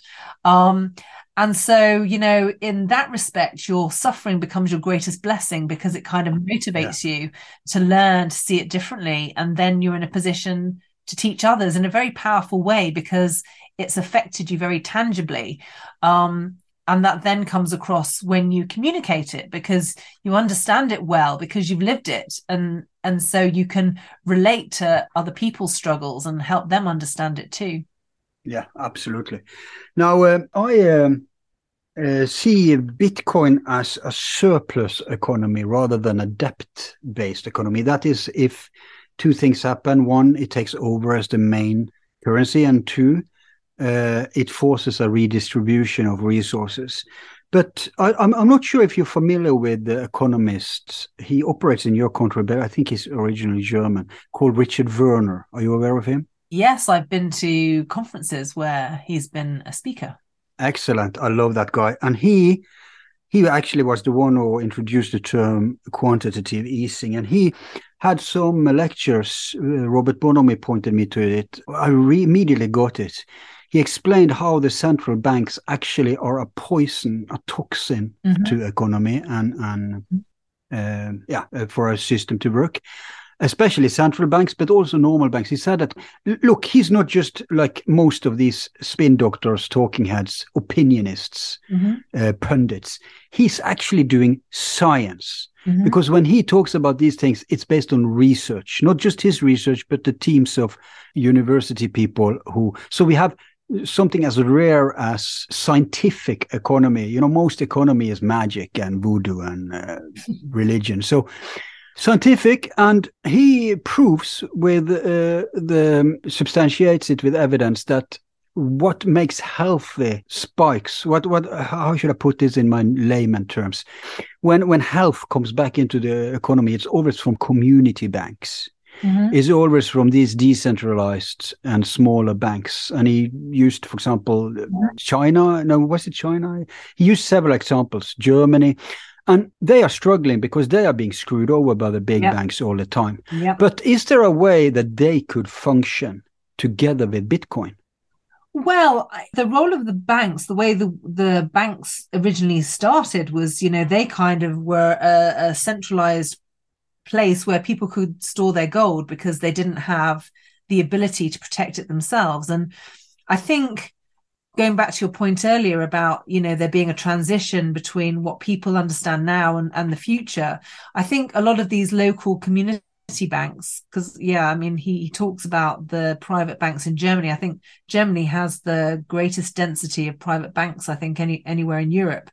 And they seem to help quite a lot. Here in Norway, we have many, many local banks, community banks, and we even have... You know how pedagogics, for example, you have the Steiner schools, the Waldorf schools, or Montessori, based on alternative philosophy, right? We have the same with banking. For example, we have non-commercial banks. We have banks who use the money to invest in the community, ecological banks, all that stuff. So we're in the same boat as Germany. I think in terms of transition from where we are now to where we're going, I think those local banks have a powerful part to play. I mean, even some of the exchanges, even though the collapse of FTX has tarred crypto with a very scammy and poor reputation, often these tragedies tend to scar a whole industry with the same brush. But in a situation where people are uncomfortable about self-custody, some of these exchanges create a useful bridge between the old world and the new world. You know, people, if they trust that particular organization, it provides them with somewhere safe that, you know, they can nominate a second person who has access to their account, for example, when they die. And it doesn't mean that you would store all your assets there. It may well be that, you know, you have some in self-custody and you might trust some of your holdings with this centralized organization, because heaven forbid something should happen to you before you've managed to figure out how to pass your private keys on to your heirs. At least your heirs might be able to access what's on the centralized platform, even if they can't access what you've got in your own custody. So, you know, I think it's not going to be a sudden change. I think as the world gradually adapts to this new way of doing things, you know, there are going to be these businesses that have a very valuable role to play. And that doesn't mean that they'll exist forever. But I think in the short term, they do have a role, and I think that's a very important one. Yeah, I see another function happening out of necessity if we go this way, and I pray to God we do, is that insurance companies and banks will kind of merge, as they already do under Fiat, because people will always have a need for security. Yeah. And with insurance, it's a little bit different, because there you pay into like a collective fund, which you totally can do if it's still Bitcoins, right? Yeah. And then that company, and if you have rules, basic rules and regulation against fraud and lawlessness, the owner of that company can't just take the crypto and run away. They know his identity at least. So even if the state cannot directly access crypto accounts to see what's going on, whether it is to tax us or to see what's going on in our bank accounts or whatever, at least we can pay into these crypto accounts, Bitcoin accounts, which is like a collective account run by some company and being held in check by laws, basic laws against fraud, etc. And then you can totally have still stuff like pension funds. You can have stuff like insurance. Maybe banking. I'm not sure banking, because banking seems to be based on debt, and this doesn't fit with debt. But I'll tell you, for example, the Social Security in America, that system is nothing else than a state-run insurance system. That's it. No, I agree. I think the ultimate point is that a lot of these things, these systems will need to be redesigned. And I can give you an example. I've heard of a system in the States. So, of course, you know, all healthcare is privately run and often funded through insurance in the States, and is very expensive and a significant concern. It's a scam upon a scam upon a scam. A significant concern for the American population. But there was one podcast I listened to where someone was talking about this cooperative they'd set up with a group of people. So the idea was that this group of people got together, and basically, if someone had a medical problem, if they'd been paying into this scheme, they would share with the group, you know, what the problem was, and the other members of the group would agree to donate to help this person's particular medical problem. And so this was a way in which this was being organized through a community, through donations. And so you know, I don't know intimately. It was just one interview that I listened to, but I thought, well, that's interesting. It sets up a way for these sorts of systems to work completely differently to the way in which they've been set up in the past. And it also illustrates that, you know, we don't actually need governments for these things. You know, human beings are perfectly capable of looking after each other. And in fact, that's the way it used to be before governments came along or before they became too strong. Exactly. Because most of these systems you're talking about did exist. The reason we still have co-ops in Norway is because there are remnants of a time before the huge centralized. It goes back 100 years to labor movements and other kinds of movements, Christian movements, and there will always be charities. There will always be the Sisters of Mercy. There will always be cooperatives. Yeah. And I don't see how they are threatened just because we're cleaning up the scammy aspects of our economy. I think they would thrive.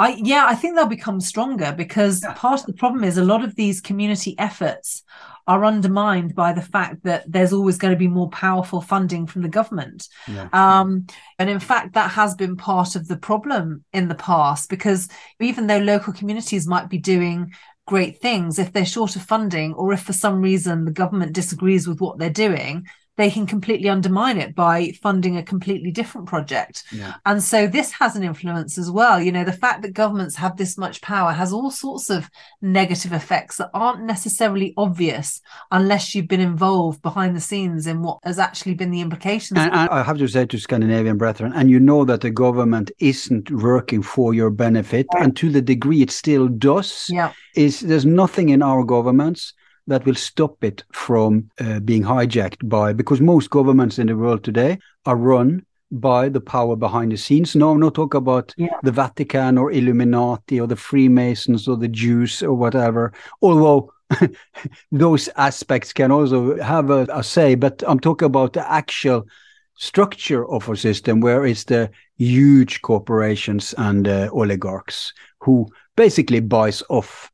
And a small government worker, a bureaucrat, has no power. I mean, put CIA on him and he's done, right? So there's no way these huge systems, they are not safe. Centralization has always been a detriment in all aspects of humanity since the dawn of mankind. But people still believe somehow that there's advantages to centralization. Yeah. And also it's the perverse incentives that they set up. So an example I can give you from healthcare, you know, when I was running my own dental business, you know, one of the things that are mandated, you know, first of all, you have to have a license to operate as a dentist. In order to have a license, you've got to, you know, go through their 5-year degree course. Yeah. But even once you've done all of that, I mean, I set up my dental business and I wanted it to operate completely privately with no government influence whatsoever.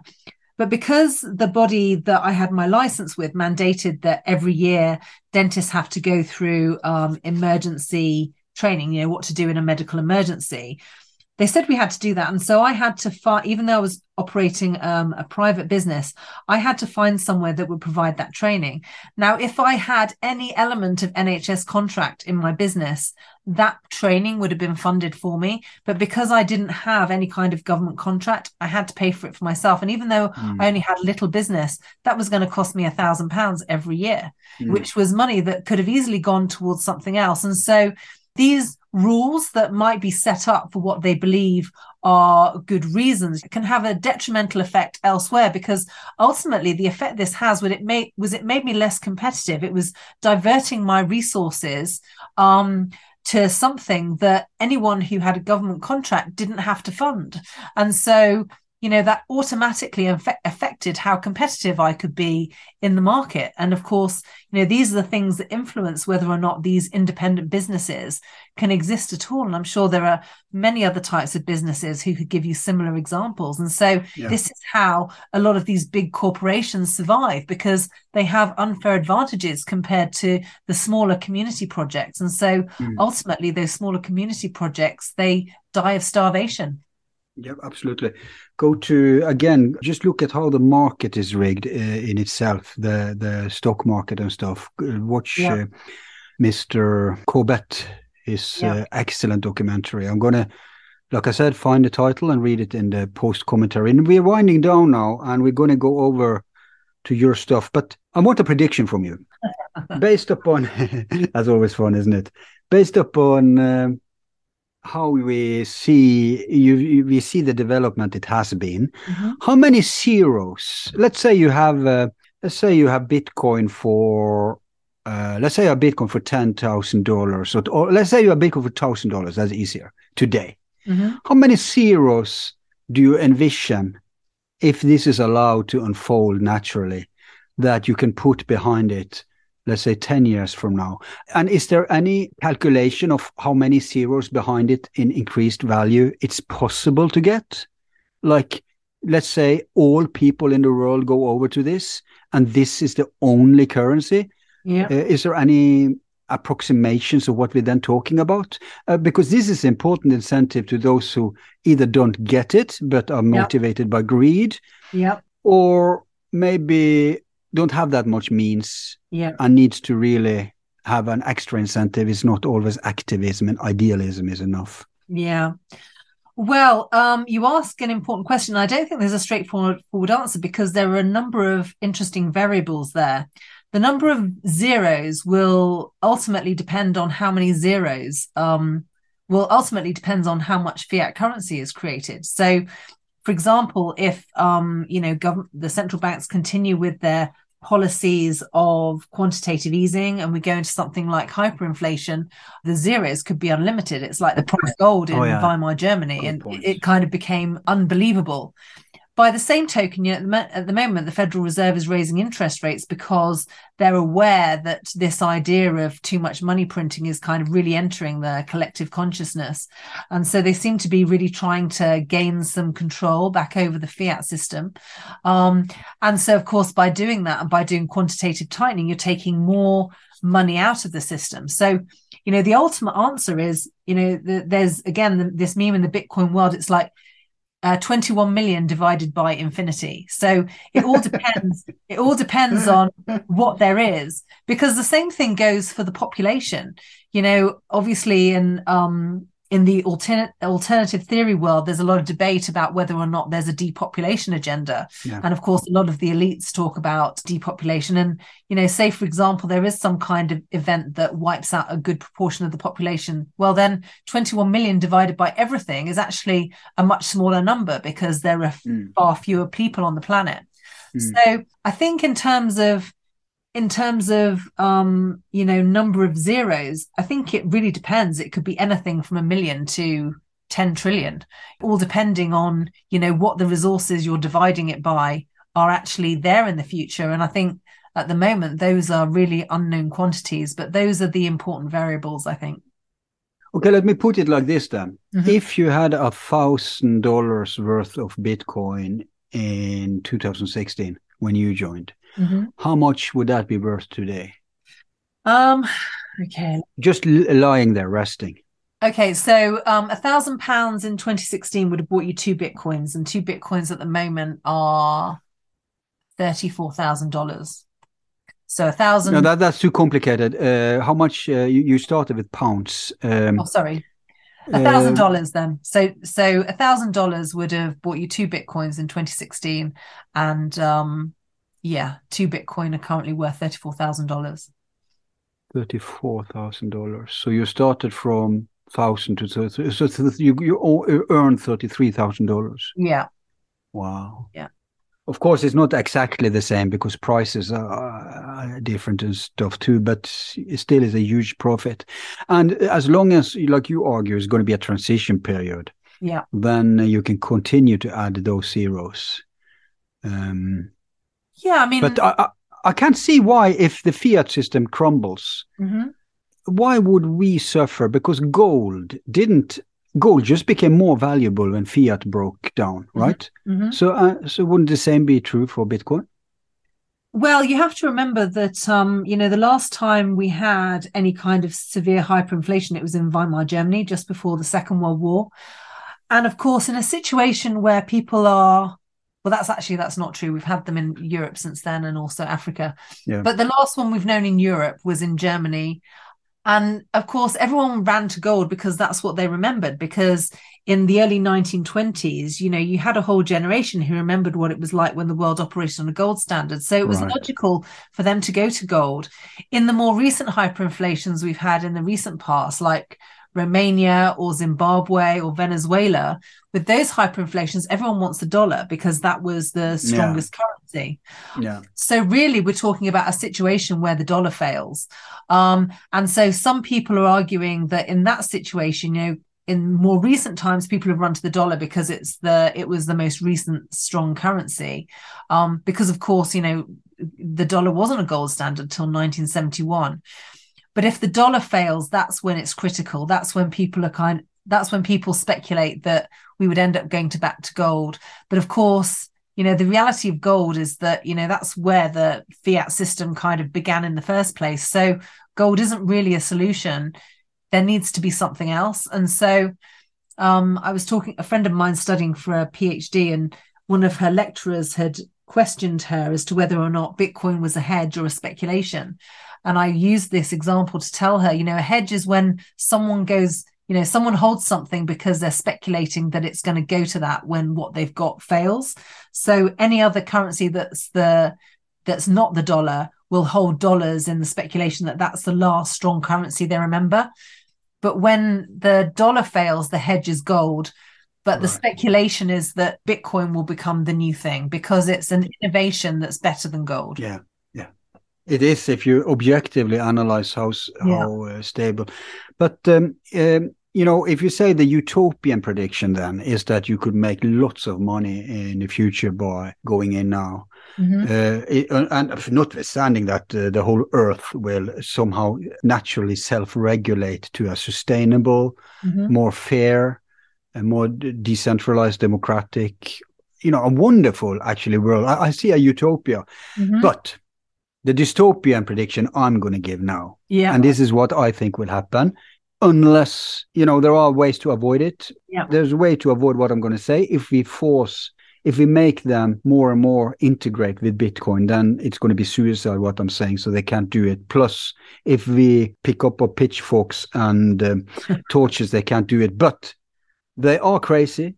And they are super cynical. They are whatever people would define as evil is what psychopathic. And when a dangerous predator, a psychopath, has the back against the wall, it will do anything to lash out. So here's what they will do to stop it. They're going to use the internet kill switch, because with that, Bitcoin will immediately cease. And with that, we can't organize and communicate and what's going on. Everybody will be confused. It's like we all brought back to the medieval ages. But fiat will still work. In fact, fiat will be even more. I mean, maybe some will trade potatoes on the countryside, etc. But eventually, if we get some semblance of society back, we have no cash is probably what we will go to, or other like gold and all the valuable items people may have. And that's, I think, how they think they can survive if worst comes to worst. Of course, they have a plan B, a plan C, plan D.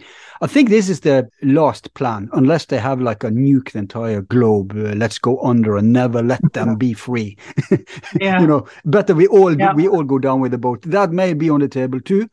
But at least this reset, this primitive reset, instead of the great reset. This is what I think. What do you think of those pessimistic thoughts? Well, the trouble is our existing fiat system already relies on the internet. So I don't think they can switch off the internet without having very detrimental consequences of it themselves. The other thing a lot of people don't realize about Bitcoin is even if you switch off the internet, the moment you switch it back on again, your Bitcoin's still there.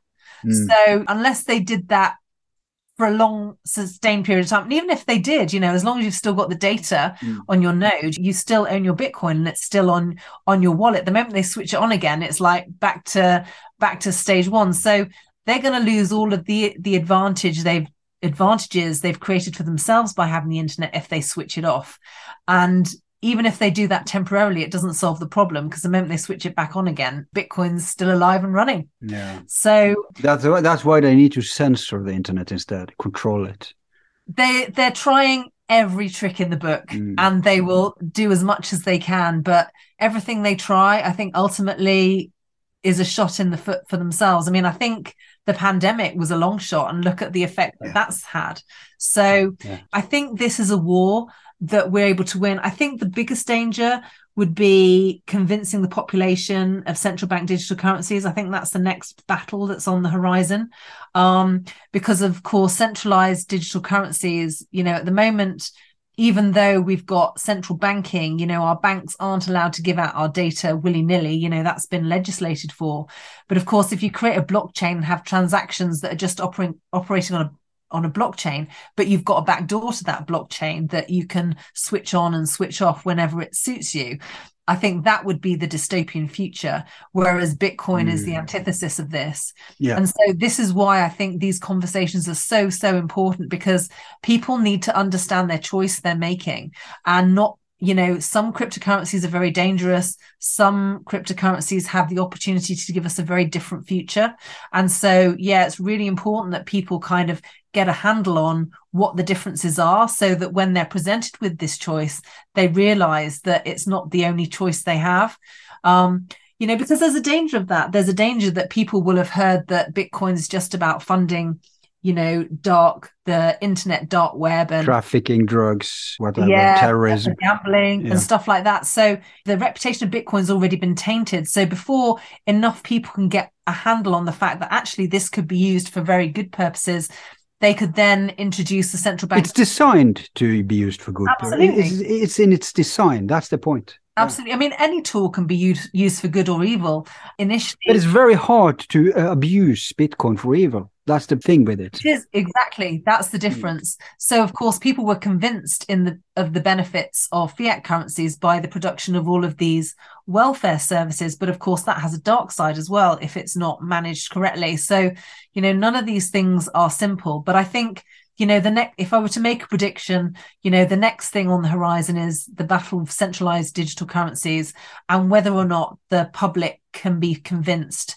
to buy into those. And really my mission is to educate enough people on Bitcoin so that at least they know what they're choosing when those things are presented to them as a fait accompli, because it's yeah, absolutely. It's not just about convincing. It's about, you may not have a choice because you're in for the ride.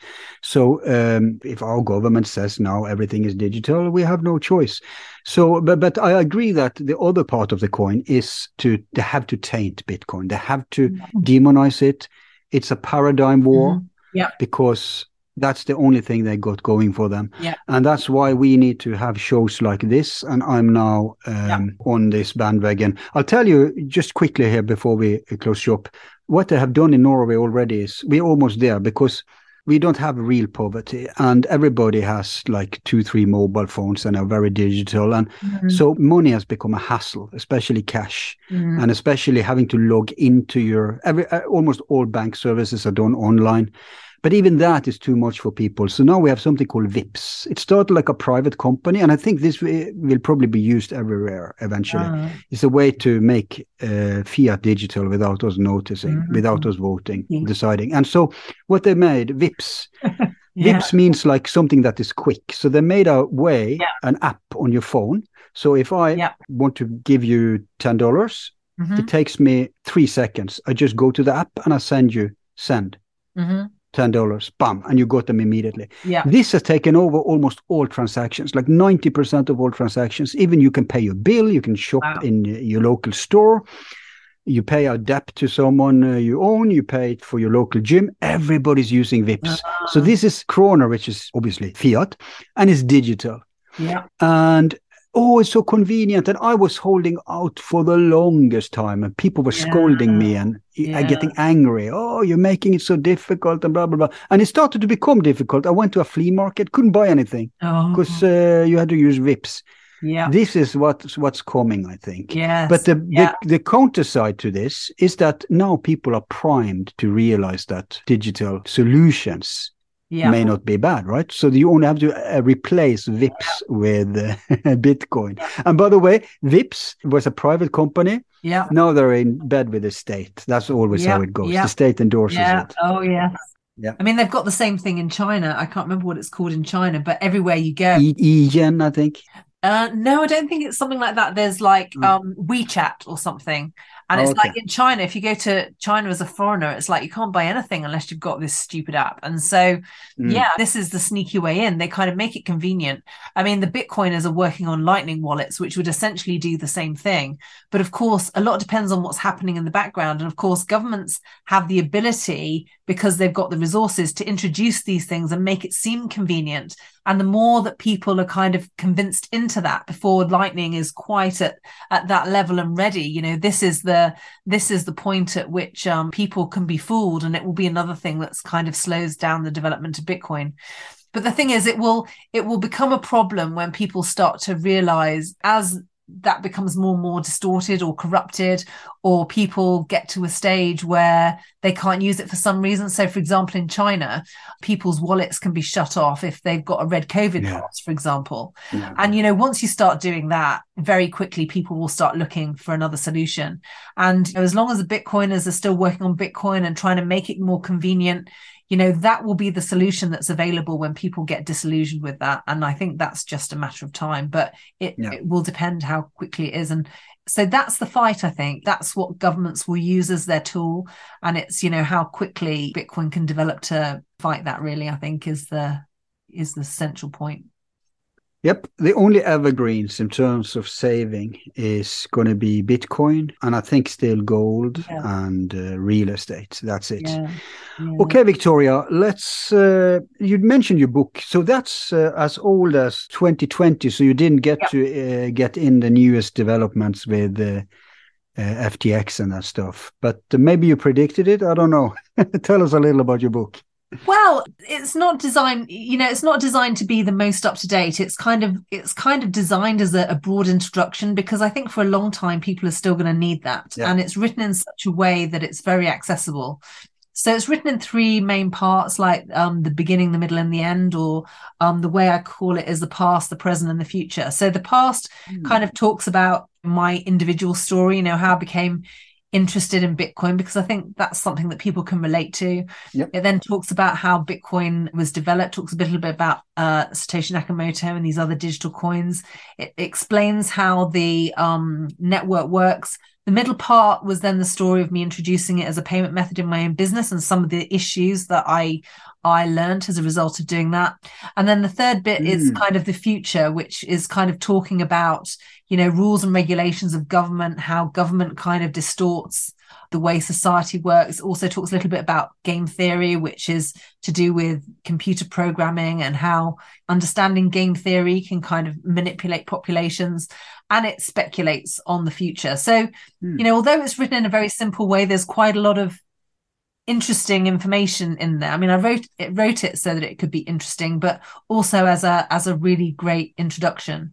Plus, it sounds useful if you yourself want to do something like what you did, turn around your business into a new way of operating. It sounds like you have lessons there. Yeah, absolutely. And so the title is Truth Decay, How Bitcoin Fixes This. Truth Decay because obviously it was influenced by my career as a dentist, but also my website, satoshispage.com. I write newsletters, which are like an update to the books. Hang on, what was the title? Satoshi's Page. Oh, the title of the book? No, the website. Oh, the website is satoshispage.com. So I write a newsletter there. So if there's a subject that comes up that I think is an update to the book, I'll often write a newsletter on that. So my latest one at the moment, in December, I've just written about the FTX collapse and how I think this is going to affect the price of Bitcoin and why I think the bear market still has further to go. But of course, that's in December. By March, the situation may be different. But so if I think there's an interesting topic, I'll update it on there. And that's free to access, and people can sign up to get that news or to be notified when that newsletter is out. Yeah. So and then other projects I'm working on in the future, all the information will be on there. There you go. So you get the updates because the world is developing so fast now, but you get it on your website. Yeah, absolutely. So the book kind of gives you the foundation. What's that? The book gives you the foundation, and then the website helps to keep up with the latest developments. Yeah. Yeah. All right. But are you still operating as a dentist? No, I've finally finished working as a dentist. There were a number of loose ends I had to tie up, but I'm pretty much coming to the end of those. And so, I'll be focusing much more on working in the Bitcoin space in the future. Yeah. Because I do have my own company and I've got ideas of how I want to develop it, but they're still in the formative phase. I'm still doing a lot of research, but eventually it'll be apparent on my website. That is what I'm working on. Okay, because if you had said yes, I would obviously ask, can people pay you in Bitcoin? But I look forward to the day we can do that, Oh, some people do. Some people do it already. But the infrastructure still needs some work, but it's getting there very quickly. It does. I'm going to contribute to it. You who listen, you know how I incentivize you to join our website, right? And get bonus stuff and get the releases before, blah, blah, blah. From now on, I'm going to make like a 50% discount if you use Bitcoin. Good idea, yeah. I want Bitcoin. And so few do. Yeah. Yeah, well, I talk about that in my book as an incentive. What was that? I talk about that in my book, how businesses can offer discounts, and you can vary the discount depending on where Bitcoin is in its price cycle. And there's a whole chapter on that in there. Damn, yeah, I see. I need a book. But until then, by the way, is there anything else you want to plug or talk about before we close? No, that's fine. No, thank you. So we squeezed you for, God damn it, 4 hours exactly. Wow. Yeah. Wow. It's not a record. I think my record is 6 hours. Wow. Yeah, I was exhausted. Oh. But we can top Joe Rogan anytime in our long form. Absolutely. Well, it's great. It's great to have the opportunity to discuss these subjects in such great detail. I think it's great. So absolutely. Well, thank you. That was a great conversation. Would you like me to send you a signed hardback copy? I do that for the people who host me at their conferences and stuff. Oh, you mean for free? Yes, of course. Absolutely. No question about it. Go ahead. Of course, because I'm sure the conversation will incentivize someone else to buy it, so it's the least I can do.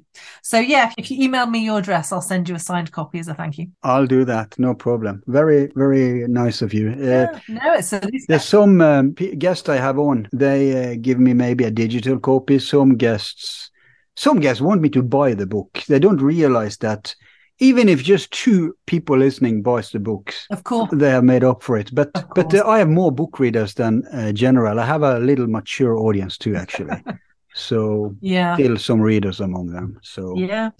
But yeah, email me your address and I'll get it sent to you. Yeah. Absolutely, I will do that. Okay, no problem. And I may want to invite you back in the future. Okay. Do tell me if you have a new book on the horizon, okay? And we'll cover that too. Of course, I will. Yeah, I will definitely.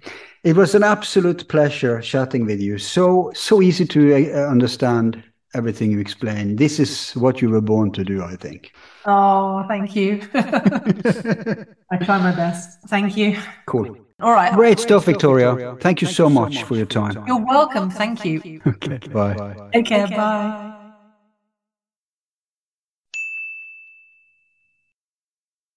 And there you have it. If there's anything you take away from this important show, I hope it's 2 things. Number 1, Bitcoin, not crypto. Very important to understand the difference. I suppose maybe that wasn't necessarily clarified in our discussion. But if you check out the show I recommended with Mark Moss called The Great Reset of Crypto is Happening, that's the best explanation I've encountered so far. It will certainly make everyone get it. Very clarifying, very, very entertaining, and if you think it's too long, you can always play it in 1.25 speed, for example. So that's that bit. The other is to understand the difference between exchanges and a key. For some reason, people keep their bitcoins in exchanges, and to my mind, that's crazy. First of all, many exchanges will probably fall now that they have rigged what many think is a deep state false flag, this FTX thing. But whether it's a genuine scam or it's actually manufactured, it doesn't matter, because the fallout from it will be the same. They will crush crypto. It's going to be a bloodbath. They can't crush Bitcoin or anything on Bitcoin type of blockchains. So that's different. They're going to try to mark crypto as what's called securities, whereas Bitcoin is already recognized as a commodity. I think that's I'm not sure. Don't arrest me on the terminology here. I'm a newbie on this, but what I do understand, I convey further, like I do now to you. And I do understand that whatever they could call Bitcoin conspiracy coins, like Victoria suggests, it doesn't help. They can't do anything about it. All they can is fearmonger. So understand then that whether you have only Bitcoin or if you even have cryptos, having them in an exchange is like, it's not even like a bank. Many of these, I think it's 20,000 cryptocurrencies around, and some of them are outright scams. like Ponzi scams and swindles. They just take your money and run. Some of them are trying, like our guest said, they think they have a better idea. But at the end of the day, it's either like a bank. You give your money to the bank and they issue an IOU. If they go bust, you're screwed. But some of them aren't even like banks. Some of them, like the FTX thing, they just take your money and you have some symbolic thing. It reminds me of those who think they buy gold and they get a paper back. Yeah, we're having you gold. I mean, they may do it legitimately, but you wouldn't know the difference if they didn't even have gold, those who said it. So as long as it's made for saving, is certainly not going to be discovered. But at the end of the day, whether they go bust, whether they are being busted by the authorities, or whether they are scams, as long as you have something on an exchange, you don't own it. You're giving it away to someone else. And as long as they allow you to have access, you have access. At any given time, they may seize it. And if they exchange whatever you put in for something else, like these FTX tokens, bullshit things, then they have already taken your money and given you something without value. So, to the newbies, if this is complicated, just understand one thing. You need a key. You need a personal key. Never ever give it away. Always keep it to yourself. If the program or the app or the website or whatever you do to access it doesn't give you a personal key that they themselves do not have access to, it doesn't count. It has to be a password that only you have. So this is so important that before you start saving in Bitcoin, that you do that basic research, like which way should I approach this to get my own key.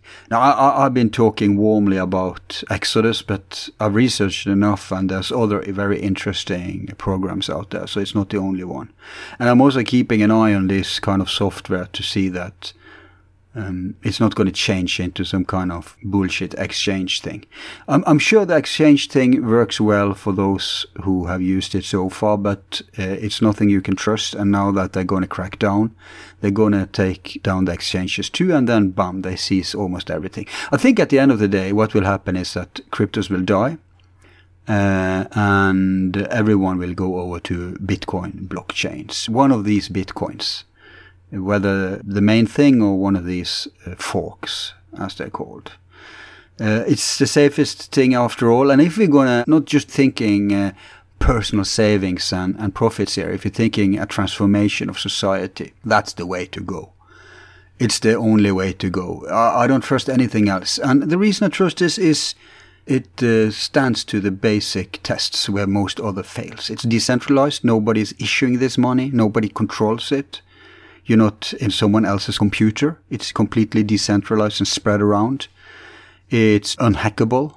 It's unriggable per today. It probably was in the beginning, but now it's grown too big.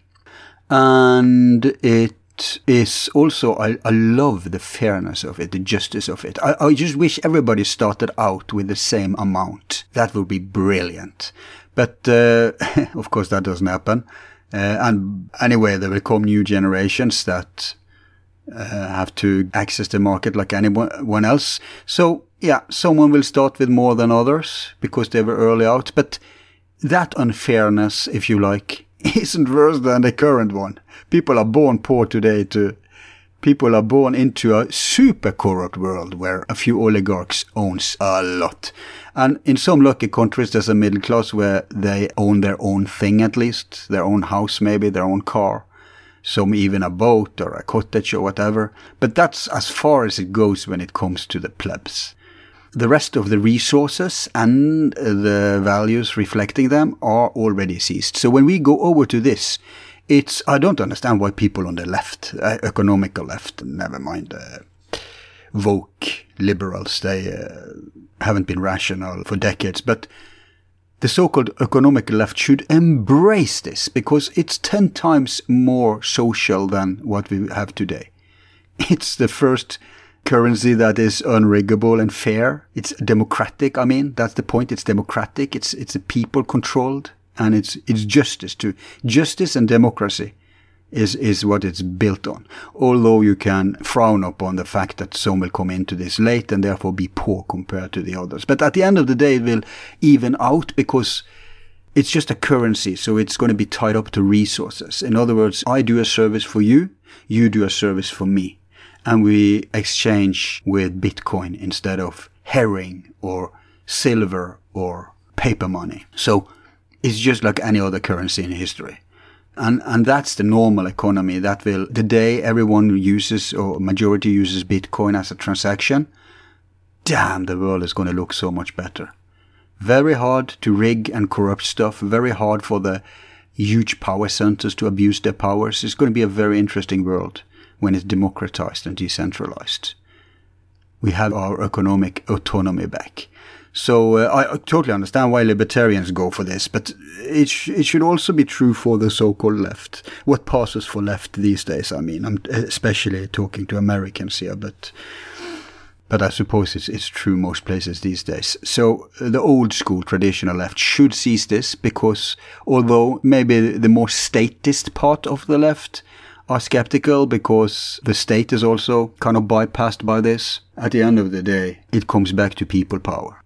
If you don't trust people power, then you're just another type of fascist. And of course, normal capitalists should love this too, because market enthusiasts, they say, the market is everything, the market is the people, right? They say that on paper, but in reality, they so often end up embracing some corrupted, perverted version of it, which isn't a market. It's just a rigged version where they use the market as an excuse, just like they use the state as an excuse. Yes, the state is you and me. Oh, the state is here to help you. And then in practice, the state crushes the little man and serves the oligarch. In the same way they do with the market. Swindles the little man and serves the big powers. So traditional capitalists, if you're into trading, if you believe in fair market, a fair meritocracy, in a way, this is it.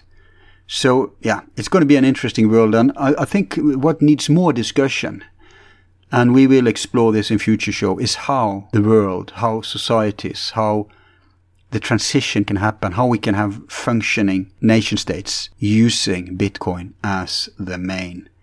Not that they're ever going to choose it, but if the people choose it, if you and me and everyone else listening just start using it, they have no choice. They are outvoted.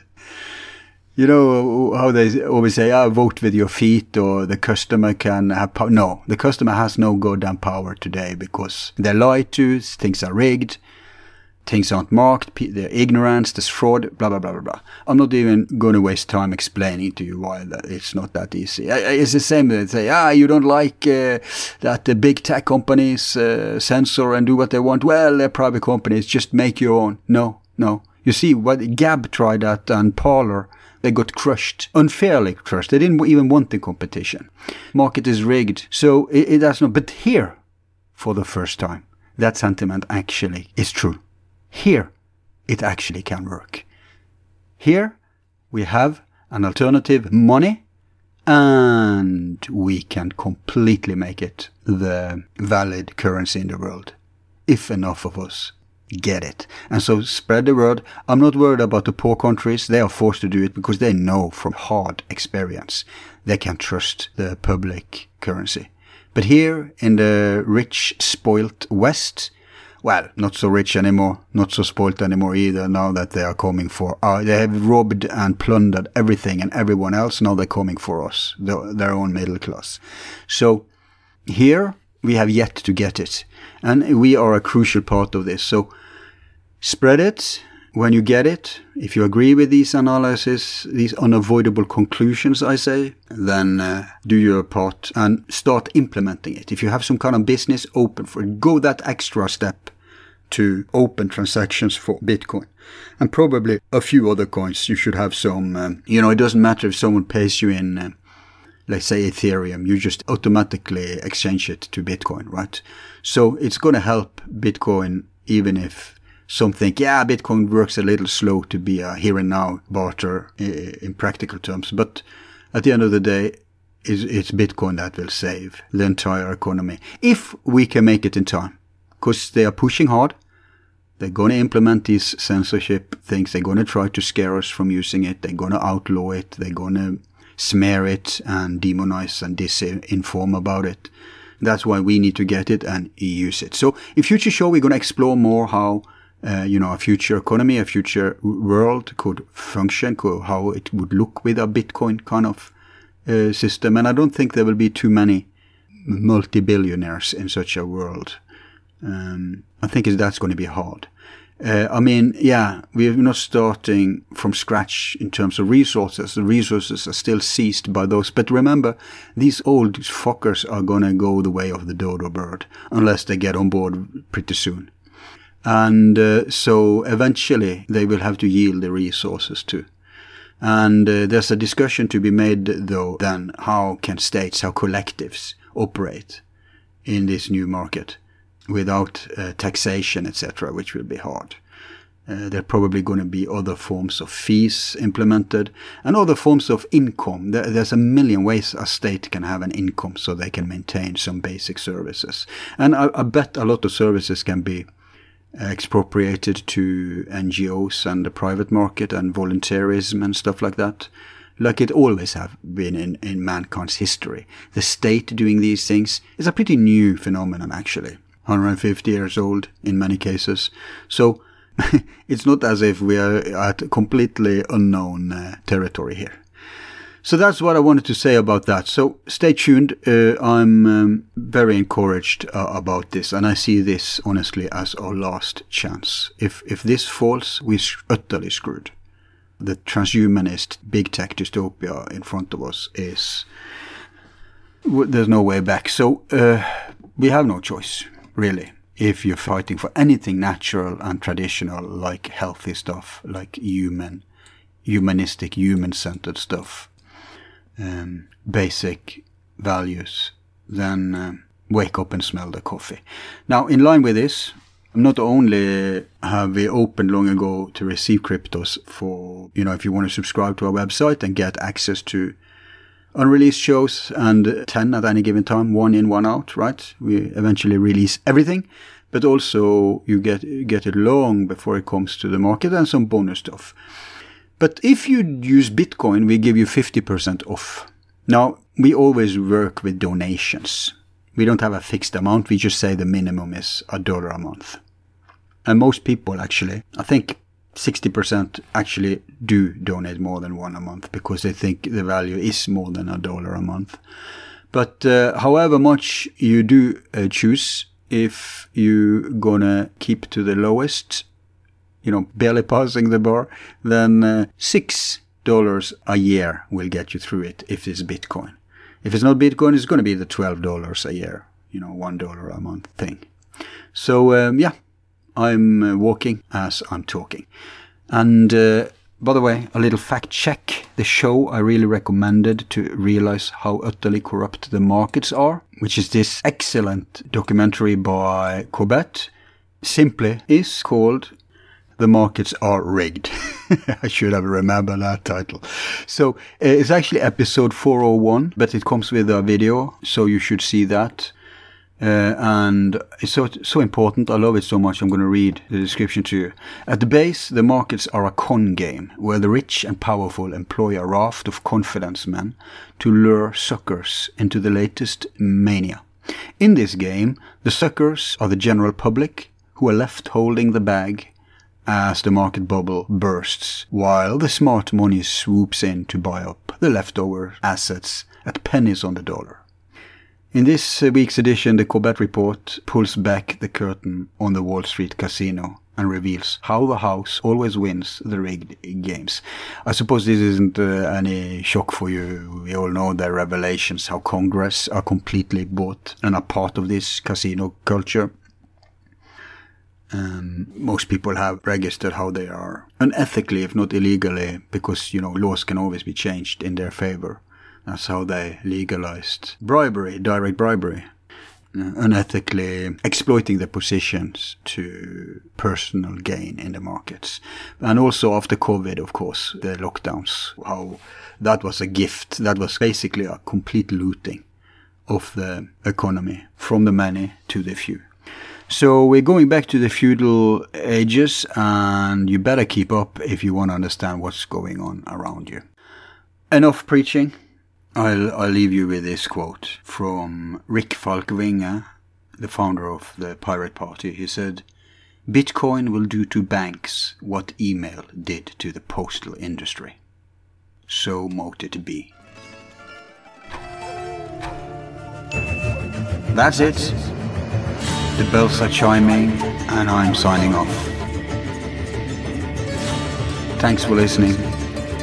As always, I've been your host, Al, reminding you that a wise man have money in his head, but not in his heart. Be seeing you.